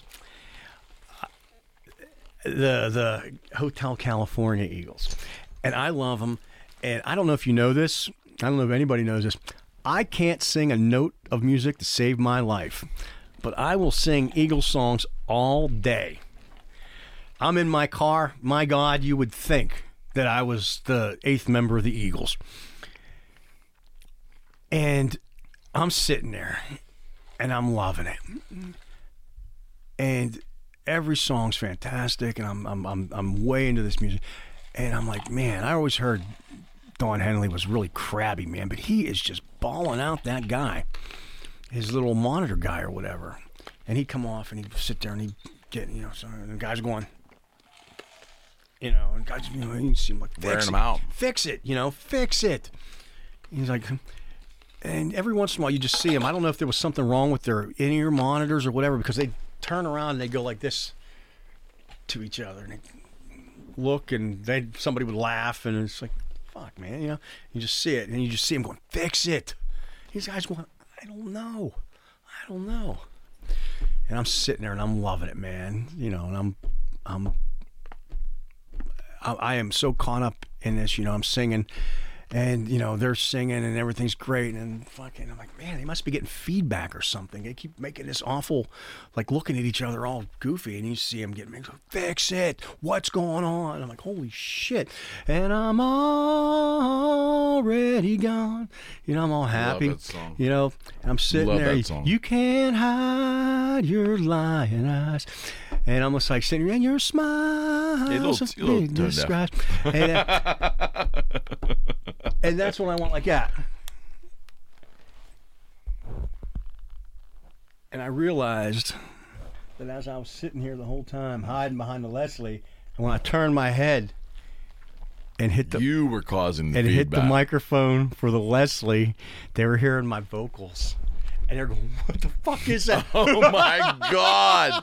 Oh my God. That's great. That is a true story. I am sorry, Eagles.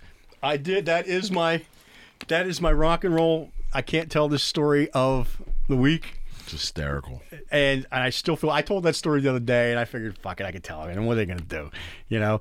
My God, But that's it literally, you know, you can't hide your lying eyes. And boom, and I just face planted right now. And I've been sitting there the whole show like this. You know? So Henley was getting your vocals in your out ears. early. Oh my God, that's great. Out open doors with just a smile. I'm like, yeah, it's So fucking bad great for time. Henley now. I'm like, oh man, he's really crabby tonight, you know? Yeah, it's me. Oh my God, that's great. What a band, though, huh? Oh, fucking killer band. I've seen him so many times, man. I've seen him, I mean, you know, and Walsh is just amazing. My God, he's such an amazing guitar player. You know? Yeah, not even for the leads, just I think the song structure and the chordal stuff and the rhythm, you know. I mean, Funk 49 is still one of my favorite songs from the James Gang. Yep. You hear that, and it's just got that. Man. I play that a lot. I do play that a lot. That's another sound checker for me. Funk 49. Yeah, to be on stage with the Eagles, that's a thrill. Yeah, and so that's the highlight of my last year. You know, this year we've got TSO coming up. That's where you're headed. I leave Friday. I leave in 2 days. That's why we got Fred in here before he splits. I'm sure at some point I'm going to be calling or writing, or you'll see some kind of hysterical post on Instagram about me having a miserable time somewhere. But you know what I got though? I got the camera now, so Yeah, I'm going to be getting out of the room, taking some pics. You should. I just got. Let's count them. You need 3 hands now. 11 pictures in galleries now. Good for you. Yeah, I got this last one. Keep marketing yourself. You know, I mean, you pay money to enter these contests or whatever. But you know what? Still, my picture's getting hung somewhere in the world. Mm-hmm. You know, and it's a wide variety of things. Imagine if you had done this like 15 years ago. Oh my God! See, that was the thing. Is all the hard drives got stolen? Even with I remember that. my junk cameras, I had these pictures that I sit around and go, man, they don't compare to what I took back then. Pictures of Zach. Mm-hmm. I've got this one of Jason Todd from Shinedown where I think it was probably the best picture I ever took. And it's a couple with him playing the Boogie Bowl, which are amazing. That's what it was. It was a shot, and he was on his knees, and he's sitting there. Yeah. And it was I might have a compressed version of that. Oh, if you do, find it, man. Because that was to me that was a shot that was just, you know, I loved that shot. But there was just so much, and I would love to be able to have some of those pictures back to enter them and things, because they were like done with a real camera. Mm-hmm. But for years, what I won most of these things on was like using an iPhone, and it's just like, you know, I'm editing them and making them look good and stuff like that. But I did my first real photo shoot with someone, and a little don't want to brag, but I took somebody's yearbook photos. They're a little slow on the slow getting the yearbook photos. They didn't like what they got, so I have a hard time picturing you as a yearbook photographer. Oh, dude, I had a great time. We went up to Settlers Ridge or some Settlers Cabin up there, and the leaves were starting to change, and I just took some photos, and they loved it. It was awesome, man. So I had a good time. I did that. Trying to think, I took some concert photos the other day for local bands. You know, just I'm enjoying it. So this year on TSO, I'm gonna have a hobby. Like I did on Dream Theater. That's what I did. I didn't drink. I sat in the bus and I edited photos, and that's the first one in my bunk. That's what I'm gonna be again. I'll give you some advice. One photographer to another: never edit photos while you're drinking. See, that's why I don't drink, man. It could go south real quick. So this tour with TSO is going to take you. I'm assuming Pittsburgh's included in that, but it's you were talking last time about how it's just not. You know, you're in the East Coast TSO, which is pretty much the cold climate, the cold weather tour. You know, they say it's the East Coast. You're bringing a jacket this time. Yeah, I'm going to take a jacket this time. I've actually picked it out, and I've already placed it. It's the first time I've ever placed anything in a spot where I won't forget it 2 days before a tour, because I'm like packing that morning. You know, if I leave at 7 a.m., at 5 o'clock, you know, I'm at the house still packing, going, I have to be there right now. You know, and I'm 20 minutes from the airport, half hour from the airport. But I've already started packing. Yeah, it's East Coast, in which we laugh at because it's basically just Ohio, New York, and Pennsylvania. You know, you were up in Cleveland in the winter. You know, instead of setting the South, how about a little, you know, Miami? Miami likes Christmas music, you know. How about, you know? I thought it wasn't Christmas music. It's not Christmas music. It's holiday. What is it exactly? Holiday Chris? music. But it's not religious. It's not religious. But although Christians kind of like, you know, Christmas Christians. Yeah, you get the Christ out of it, you know. But you got to, you know, it'd be nice to go to Orlando or somewhere, but no, we get, you know, Cleveland on the lake in the winter, you know, Buffalo, you know. I did a couple of these tours with TSO. Do you like them? Oh, yeah. Yeah, everybody's great. Crew-wise, it's the all-star game of roadies, man. You got the best crew out there. That's good to hear. You know, and it was nice to. Do you think people are just generally in a good mood too? It's Christmas time. It's holiday season. fuck that. You're up for fucking 20 hours a fucking day. You get up at 5. the fans. Fuck them, but you know what I got, and you're going to ask me, can you meet? But yeah, I mean, yeah, they're great. The fans are great. They're in the holiday spirit from the middle of even before Thanksgiving, all the way to New Year's. That's what we go.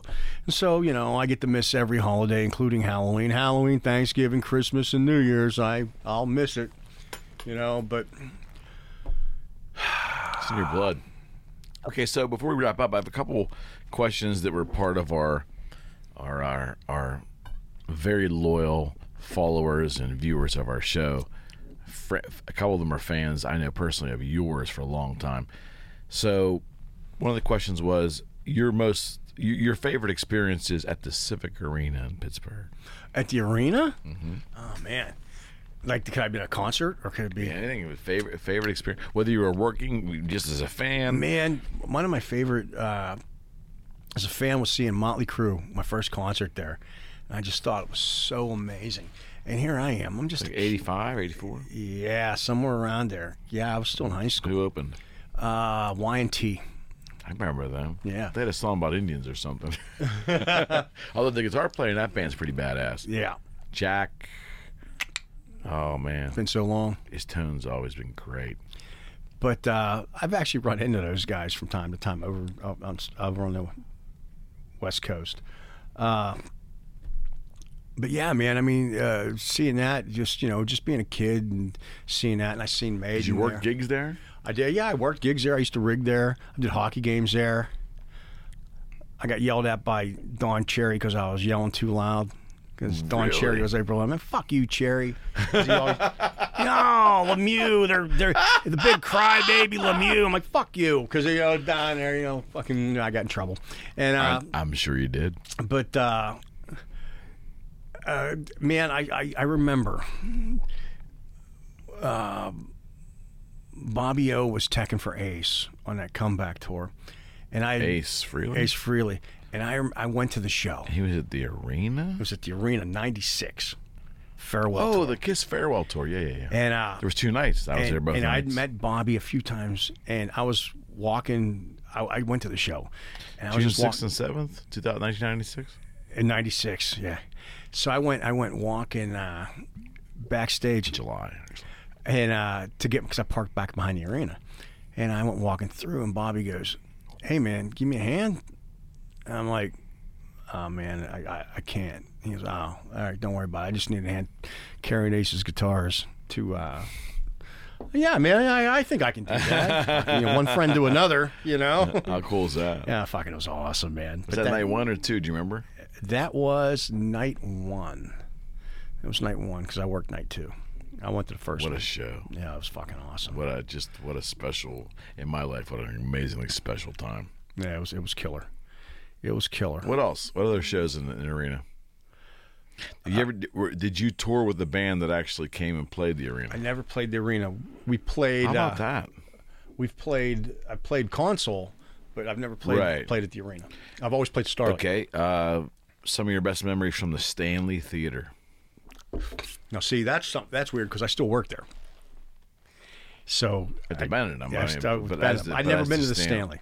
I was never there. You were never in the Stanley? Young. Even for a show? Never went to a show. My dad did. You're not that much younger than me. I went to plenty of shows at Stanley Theater. See, but I didn't. I really wasn't a concert guy. You know what I mean? That was my thing. Now, my dad went and saw. There's a live Manfred Mann show. Manfred Mann. Yeah. And my dad yelled something like, "That's me!" all the time. "I did that. That's me." It's that's cool. So he's like, "Woo!" or whatever. It's like, "That's me." And so I always laughed because they knew it was being. But yeah, I worked down there, and I've seen Bowie down there, and I've seen.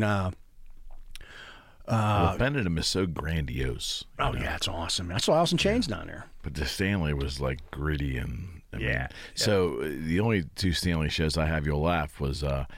I can almost remember the date. I think it was March 5th of 84. I saw the Kiss Lick It Up tour there. Really? Yes. Wow. Vinny and Paul got into a fight, I think, either on stage or off stage or some madness. But it was like seeing the Kiss, because the stage wasn't that big, seeing this Kiss sign from prior tours had to sit on the floor as opposed to being elevated because there was no room. Yeah. Now it's the second largest stage in the country. It's crazy, but it was just Eric Carr, and it was just and it was great, and it was loud, and I was up close. It was great. And then the next night, I was dating this girl who I had to take her, and her younger sister was probably 13, and we had to go see the very next night. We had to see the Thompson Twins. I saw the Thompson Twins. And talk about a letdown. I saw the Thompson Twins and OMD. I saw Motley Crue first, and then I saw the Thompson Twins and OMD, man. Oh, and what's funny that you say that, because I went with my buddies. It's like, go see Motley Crue. All right, cool, man. Let's go. Hey, man, I got these Thompson Twins tickets. Twickets. And I'm like, what? Hey, dude, you want to go? I'm like, yeah, fuck it, let's go. Right. And they were awesome. Hold me now. Oh my God, yeah, that was yeah. So I respected the theatrics of it all, but I got the strange feeling that it was being piped in, and there was a lot of disingenuous music. I just felt that, for what it was worth. But okay, and the other one was the graffiti. I played graffiti all the time. I know you played graffiti. Yeah. What besides? I saw Kid Rock there. Really? I saw Kid Rock, like, maybe just when the ball was hitting, or before it was hitting. It's my name is Kid. It was, powerful, dude, it was, huh? Oh, dude, it was fucking awesome in that little room. And I played with. What a great venue that for Pittsburgh. It was fucking It was a killer. magical venue, and they've never replaced it. I don't think. Did Black Label there. Wait, you did Black Label at the graffiti. At graffiti, I played there with Sonic Youth and a little band called Social Distortion. Now, here's what's fucked up. I was supposed to play. That was our consolation. They put us on with a different band, so we got Social Distortion and Sonic Youth, and and it was really cool because I got to meet rock stars. Right on. And they were so cool, man. And then I saw Sonic Youth's last show ever in Santiago, Chile, and I was talking to Kim and those guys about, hey, man, when I was a kid, and we were all laughing about it, and Steve Shelley and all those guys, and they were really nice people, and they were really nice back then. But we had to play with those guys because I don't even know where the hell they came from, but some little band called Nirvana, somebody. We were supposed to open for them, but they decided to fucking hit it big, and supposedly, and we didn't fucking get to play with them. But what was funny is I was in the Experience Hendrix Museum in Seattle, and they have other bands from Seattle stuff there. They have Soundgarden stuff. And then they had Kurt Cobain's private itinerary, and it was his handwritten. What shows were where, and there was Pittsburgh on there, and it brought a little tear to my eye. I smiled. I said, I was supposed to play that show, and they hit big, and they brought somebody big. It was right when Nevermind hit, and it was just like, man. Was there any note on there as a reminder to him to maybe tune his guitar? I'm guessing not. He's left-handed. Cut him a break. And there's I told the Hard Rock story of me and Zach getting drunk, but there's a picture of me with Cobain's his sunglasses and his left-handed Jaguar, and I'm sitting there and I've got his glasses on and I've got the Jaguar and I'm playing it left-handed, and it's just, but it was like that night that Zach and I got hammered at the Hard Rock, and it's so that I actually have that picture somewhere. I've got the big white round sunglasses that he had, man. I got them on. That's and I've met all those cats. I've met Grohl, and I've met Chris Novoselic, and they were all great guys, man. So Chris, he kind of like just shunned the spotlight since. Yeah, but obviously, Grohl. You can see where brains in that band were. Dave's all drummer over there, and now it's crazy how he's a multi-talented musician. He's a singer. He absolutely is. He transcended what that band was. I mean, it was a launching pad for him, but he just transcended it, right? Yep. Yeah. And he's a fantastic guy, man. He's a really, really good cat. The graffiti was cool. I saw Robin Trower there. Yeah. Watching him play Bridge of Sighs, like 4 feet from me, was insane. I had a big band that I loved, and one of my good friends really loved this band too immensely, was King's X. I think I saw King's X down there. And what an absolutely an absolute travesty, because the musicianship, in my opinion, the musicianship and the vocal quality and the whole production, everything between Ty Tabor, Jerry, the drummer, and I mean, Doug Pinnick. I mean, what amazing talent, but it just goes to show, it's hit or miss, right? I mean, but the musical, if you listen to the records, that should have been hit music, but it just. Never know. They were detuning before anybody. Yeah, never know. But they were an impressive actor. I saw the Rippingtons, that jazz band I love, with Russ Freeman there, 96, whatever, and the graffiti and the acoustics were amazing, but just the power. I think if you were a powerful band, regardless of the genre, and you played graffiti, it translated to the audience based upon how that place was set up. Would you agree to that? Yeah, I do. I do agree with that. And, when it was a nice, intimate place, there really wasn't a bad seat, right? Because you're right there. Yeah, and the bars were close by. You could get to the bar quickly. Yeah, the bar was inside at the back of the room. It was a shallow room, but there was an upper deck, and I was and the bands were accessible then. They'd come out and they'd talk, or they'd When you were with Black Label and all the acts you've been, you would guys come to Pittsburgh. Was there ever a time that after a show, you and maybe a couple of bandmates you guys went out on a town? Did you ever go to like the Knicks Fat City? Did you bring like the talent, the band, and did you guys go out in Pittsburgh and party at spots? Do you remember that? Because I think a lot of acts would come to town and they end up at Knicks Fat City late in the night. Yeah, there's a lot. That was I can't think of what. I know when the wrestlers came to town, we'd go to the Edison. We'd get on a strip club. The Edison. But yeah, we did, man. I just remember me and the Undertaker down there. The Undertaker. Yeah, oh my God, we had a great time. For rock bands, I don't think I've ever. I took somebody out to the Mousetrap one time, but I can't think of who it was. The Mousetrap. Yeah, because it was out straight. Is that Bavington? Yeah, in Bavington, man. We went to the Mousetrap and just shit like that. I've seen some good music there. Brantley, one of the guys on Brantley Gilbert's crew, he went out to the Mousetrap with me a couple weeks ago, but he was just a crew guy. But yeah, man. I mean, but there's been other cities like where we'll go out. And Is it hard for an artist to go? Sometimes it depends. Because you've told me, depending on how crazy the show was that you were working, and whether those fans were connected with you or not, you would want to go out baseball, which is rare for you to wear a baseball cap. But you told me that you would go out with a member of the band, and you guys would breast down, hide the ponytail, or hide the hair in the back. Baseball hat. Yeah, Mustaine actually had all his hair up under a hat one time, and this guy comes up and he goes, "Hey mate, I know you're the Megadeth crew guy. He goes, any chance of Mustaine showing up tonight?" And I'm That's hysterical. No, I don't think he's and gonna make. He's standing next to his hair in a hat. God! It was in Ireland. It was in Dublin, Ireland. That's like where the dude had the Boogie Street shirt. Yeah. I mean, if you're just going out incognito, and it's not to put on any airs. It's just so because you want to be able to go and have a conversation. Yeah, and if there's another band there, you don't want to take away from them. You know what I mean? Okay, I get that. Yeah, that's how I always feel. Okay. I don't want to be a distraction. All right, so talk about the Palace Theater. What do you remember about the Palace Theater? I played there a few times. If you forget one, I'm going to be very pissed off at you. We saw Paul Stanley. There we go. I thought you were. So Fred and I bonded on a lot of amazing things in my life. But on December 1st of 06, a year and a half after us working with Paul, we had the opportunity to go. That was our first real introduction, right? I mean, it was with Paul. Yeah, with Paul, and that was a special night for me, being a huge fan. And Fred took it all in stride. And do you remember how like shell shocked I was? And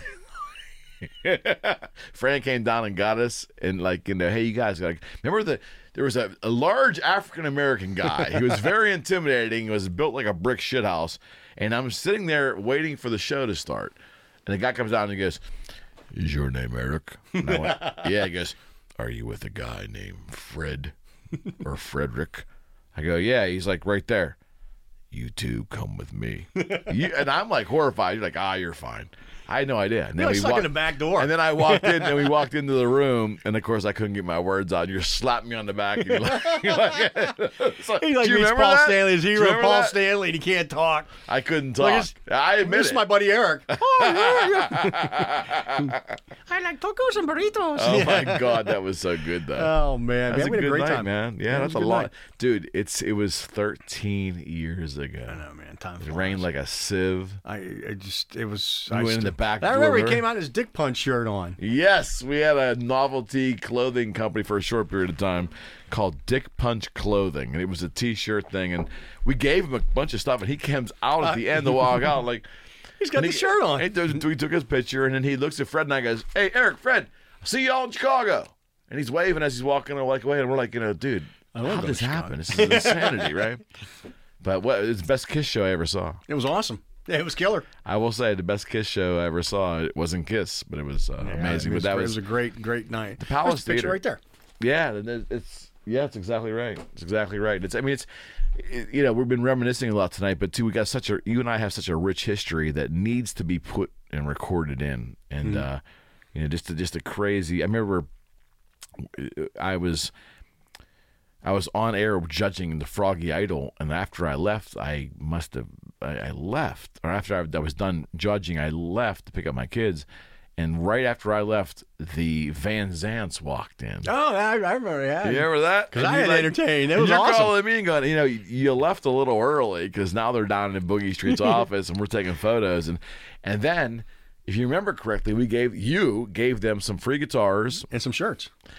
And then gave them some free guitars. And you did, 2 acoustics. Yeah. And they both jumped on a flight, flew to Las Vegas, the CMA, and later that evening live.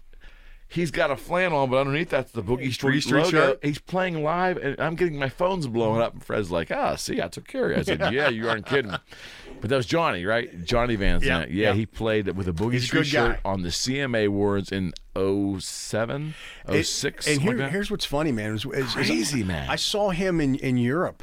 We played with them on a festival because you always have like a crazy lineup on a festival. And I was just... hearing the story about how dumb I was for not taking the Steve Gorman gig for Thin Lizzy. And so I'm talking to this dude about it, and Skinner's going to go on. And he comes back, and he's taking a piss, and he's pissing in a garbage can. And we're sitting there. Who's pissing in a garbage can? Van Zandt, yeah. So he's sitting there. He's got to go, and so I was here. He goes, there a restaurant? He's here, piss in this garbage can. So he pissed in my garbage can, because that's what you do backstage, fucking...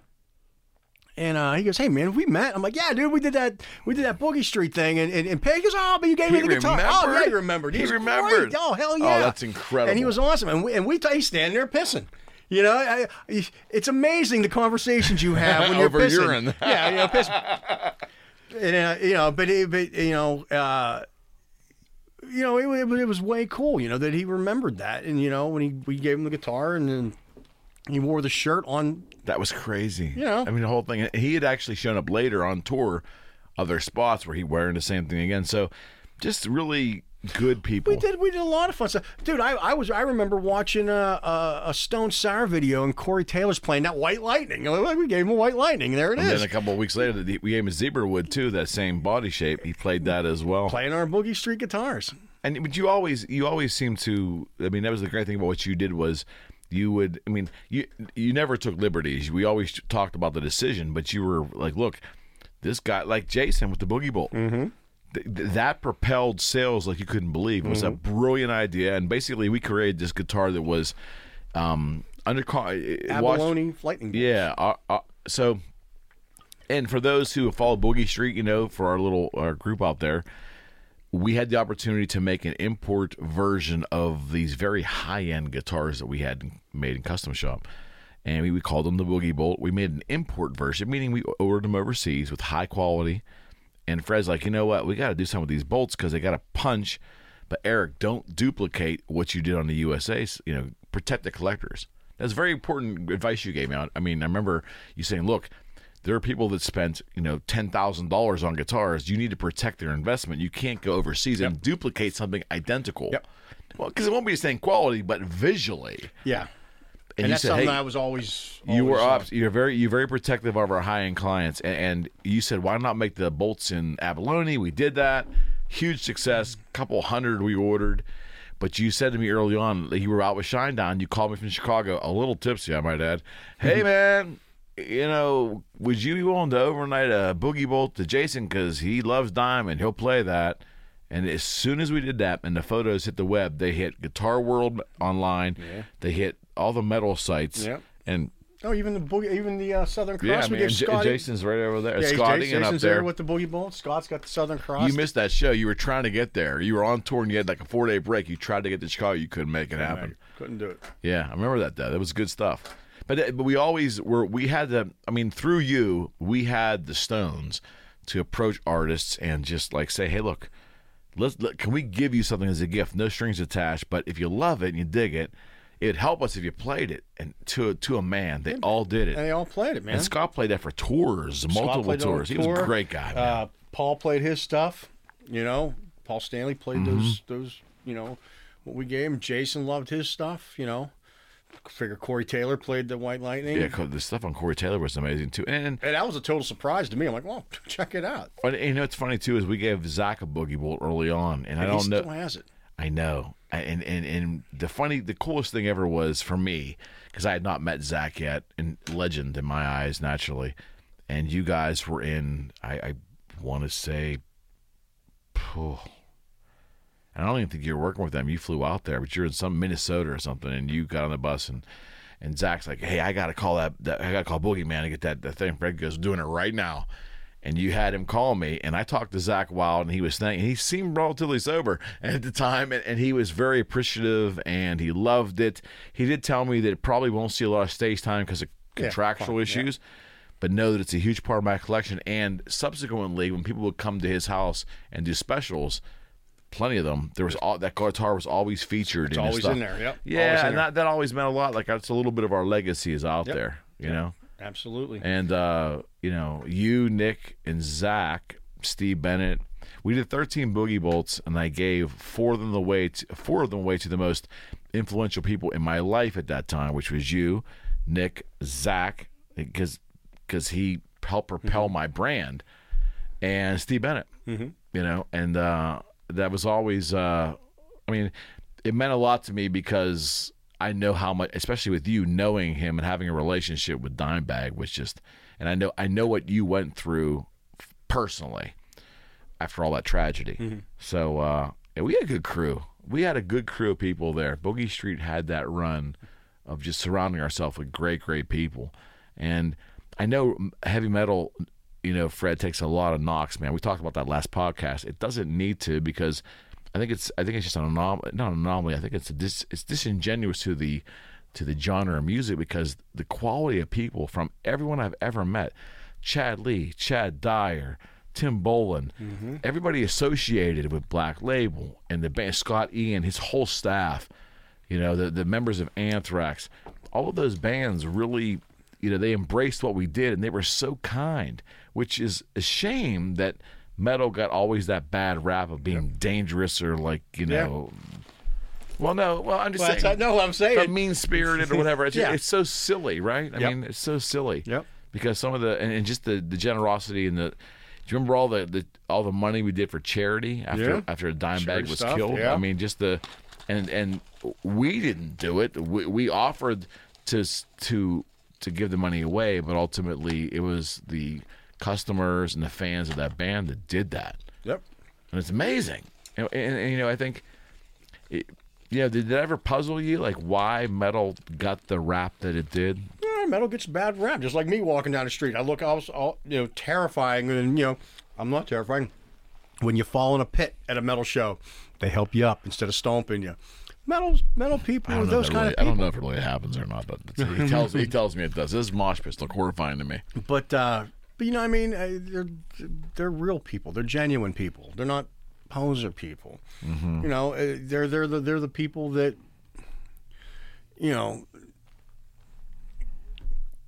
you see every day, and you look at them and go, that's a real person. Yeah, most people have good hearts, wouldn't you agree? They have good hearts, yeah. Because, I mean, that was always your line, too. Look beyond. Yeah. Look beyond and you'll find the person. Yep. You know what I mean? Yep. This is good, buddy. Yeah, we had a good show. We did a rock and roll show for a change. We love it. really dived into the music end of it. We actually did. Actually, you got a story out of me. You got 2 stories out of me that I didn't want to tell. I know. How about that? there you That's go. good. So I'm off the tour. Yeah. I'll do it when I come back. We'll have other stories, but that's it for me. I have a Nick. couple other people in our circle, or my circle anyways, that are dying to do a guest spot with you. Sarah Ann Duffy wanted to be here tonight in the worst way. She wanted I want her round, back. She wanted round 2 with you in the worst way. But I promised her we would do that again when you come back, because your series will be a consistent series on this show. This is show 5 already. Yep. And you remain the highest viewed show to this point. So Freddie continues to draw. It's the hair. But Pantene. on air too, I want to say that you have always been the biggest supporter of me as in my friendship circle. And I know I came to you with this idea of podcasting, and Fred actually said, "Do it, man, or run with it. Let's have some fun with it. I'll help you any way I can, and it's going to work, Eric." I have my doubts. I will tell you, buddy, your show, this episode, your 5th episode here is actually show 47.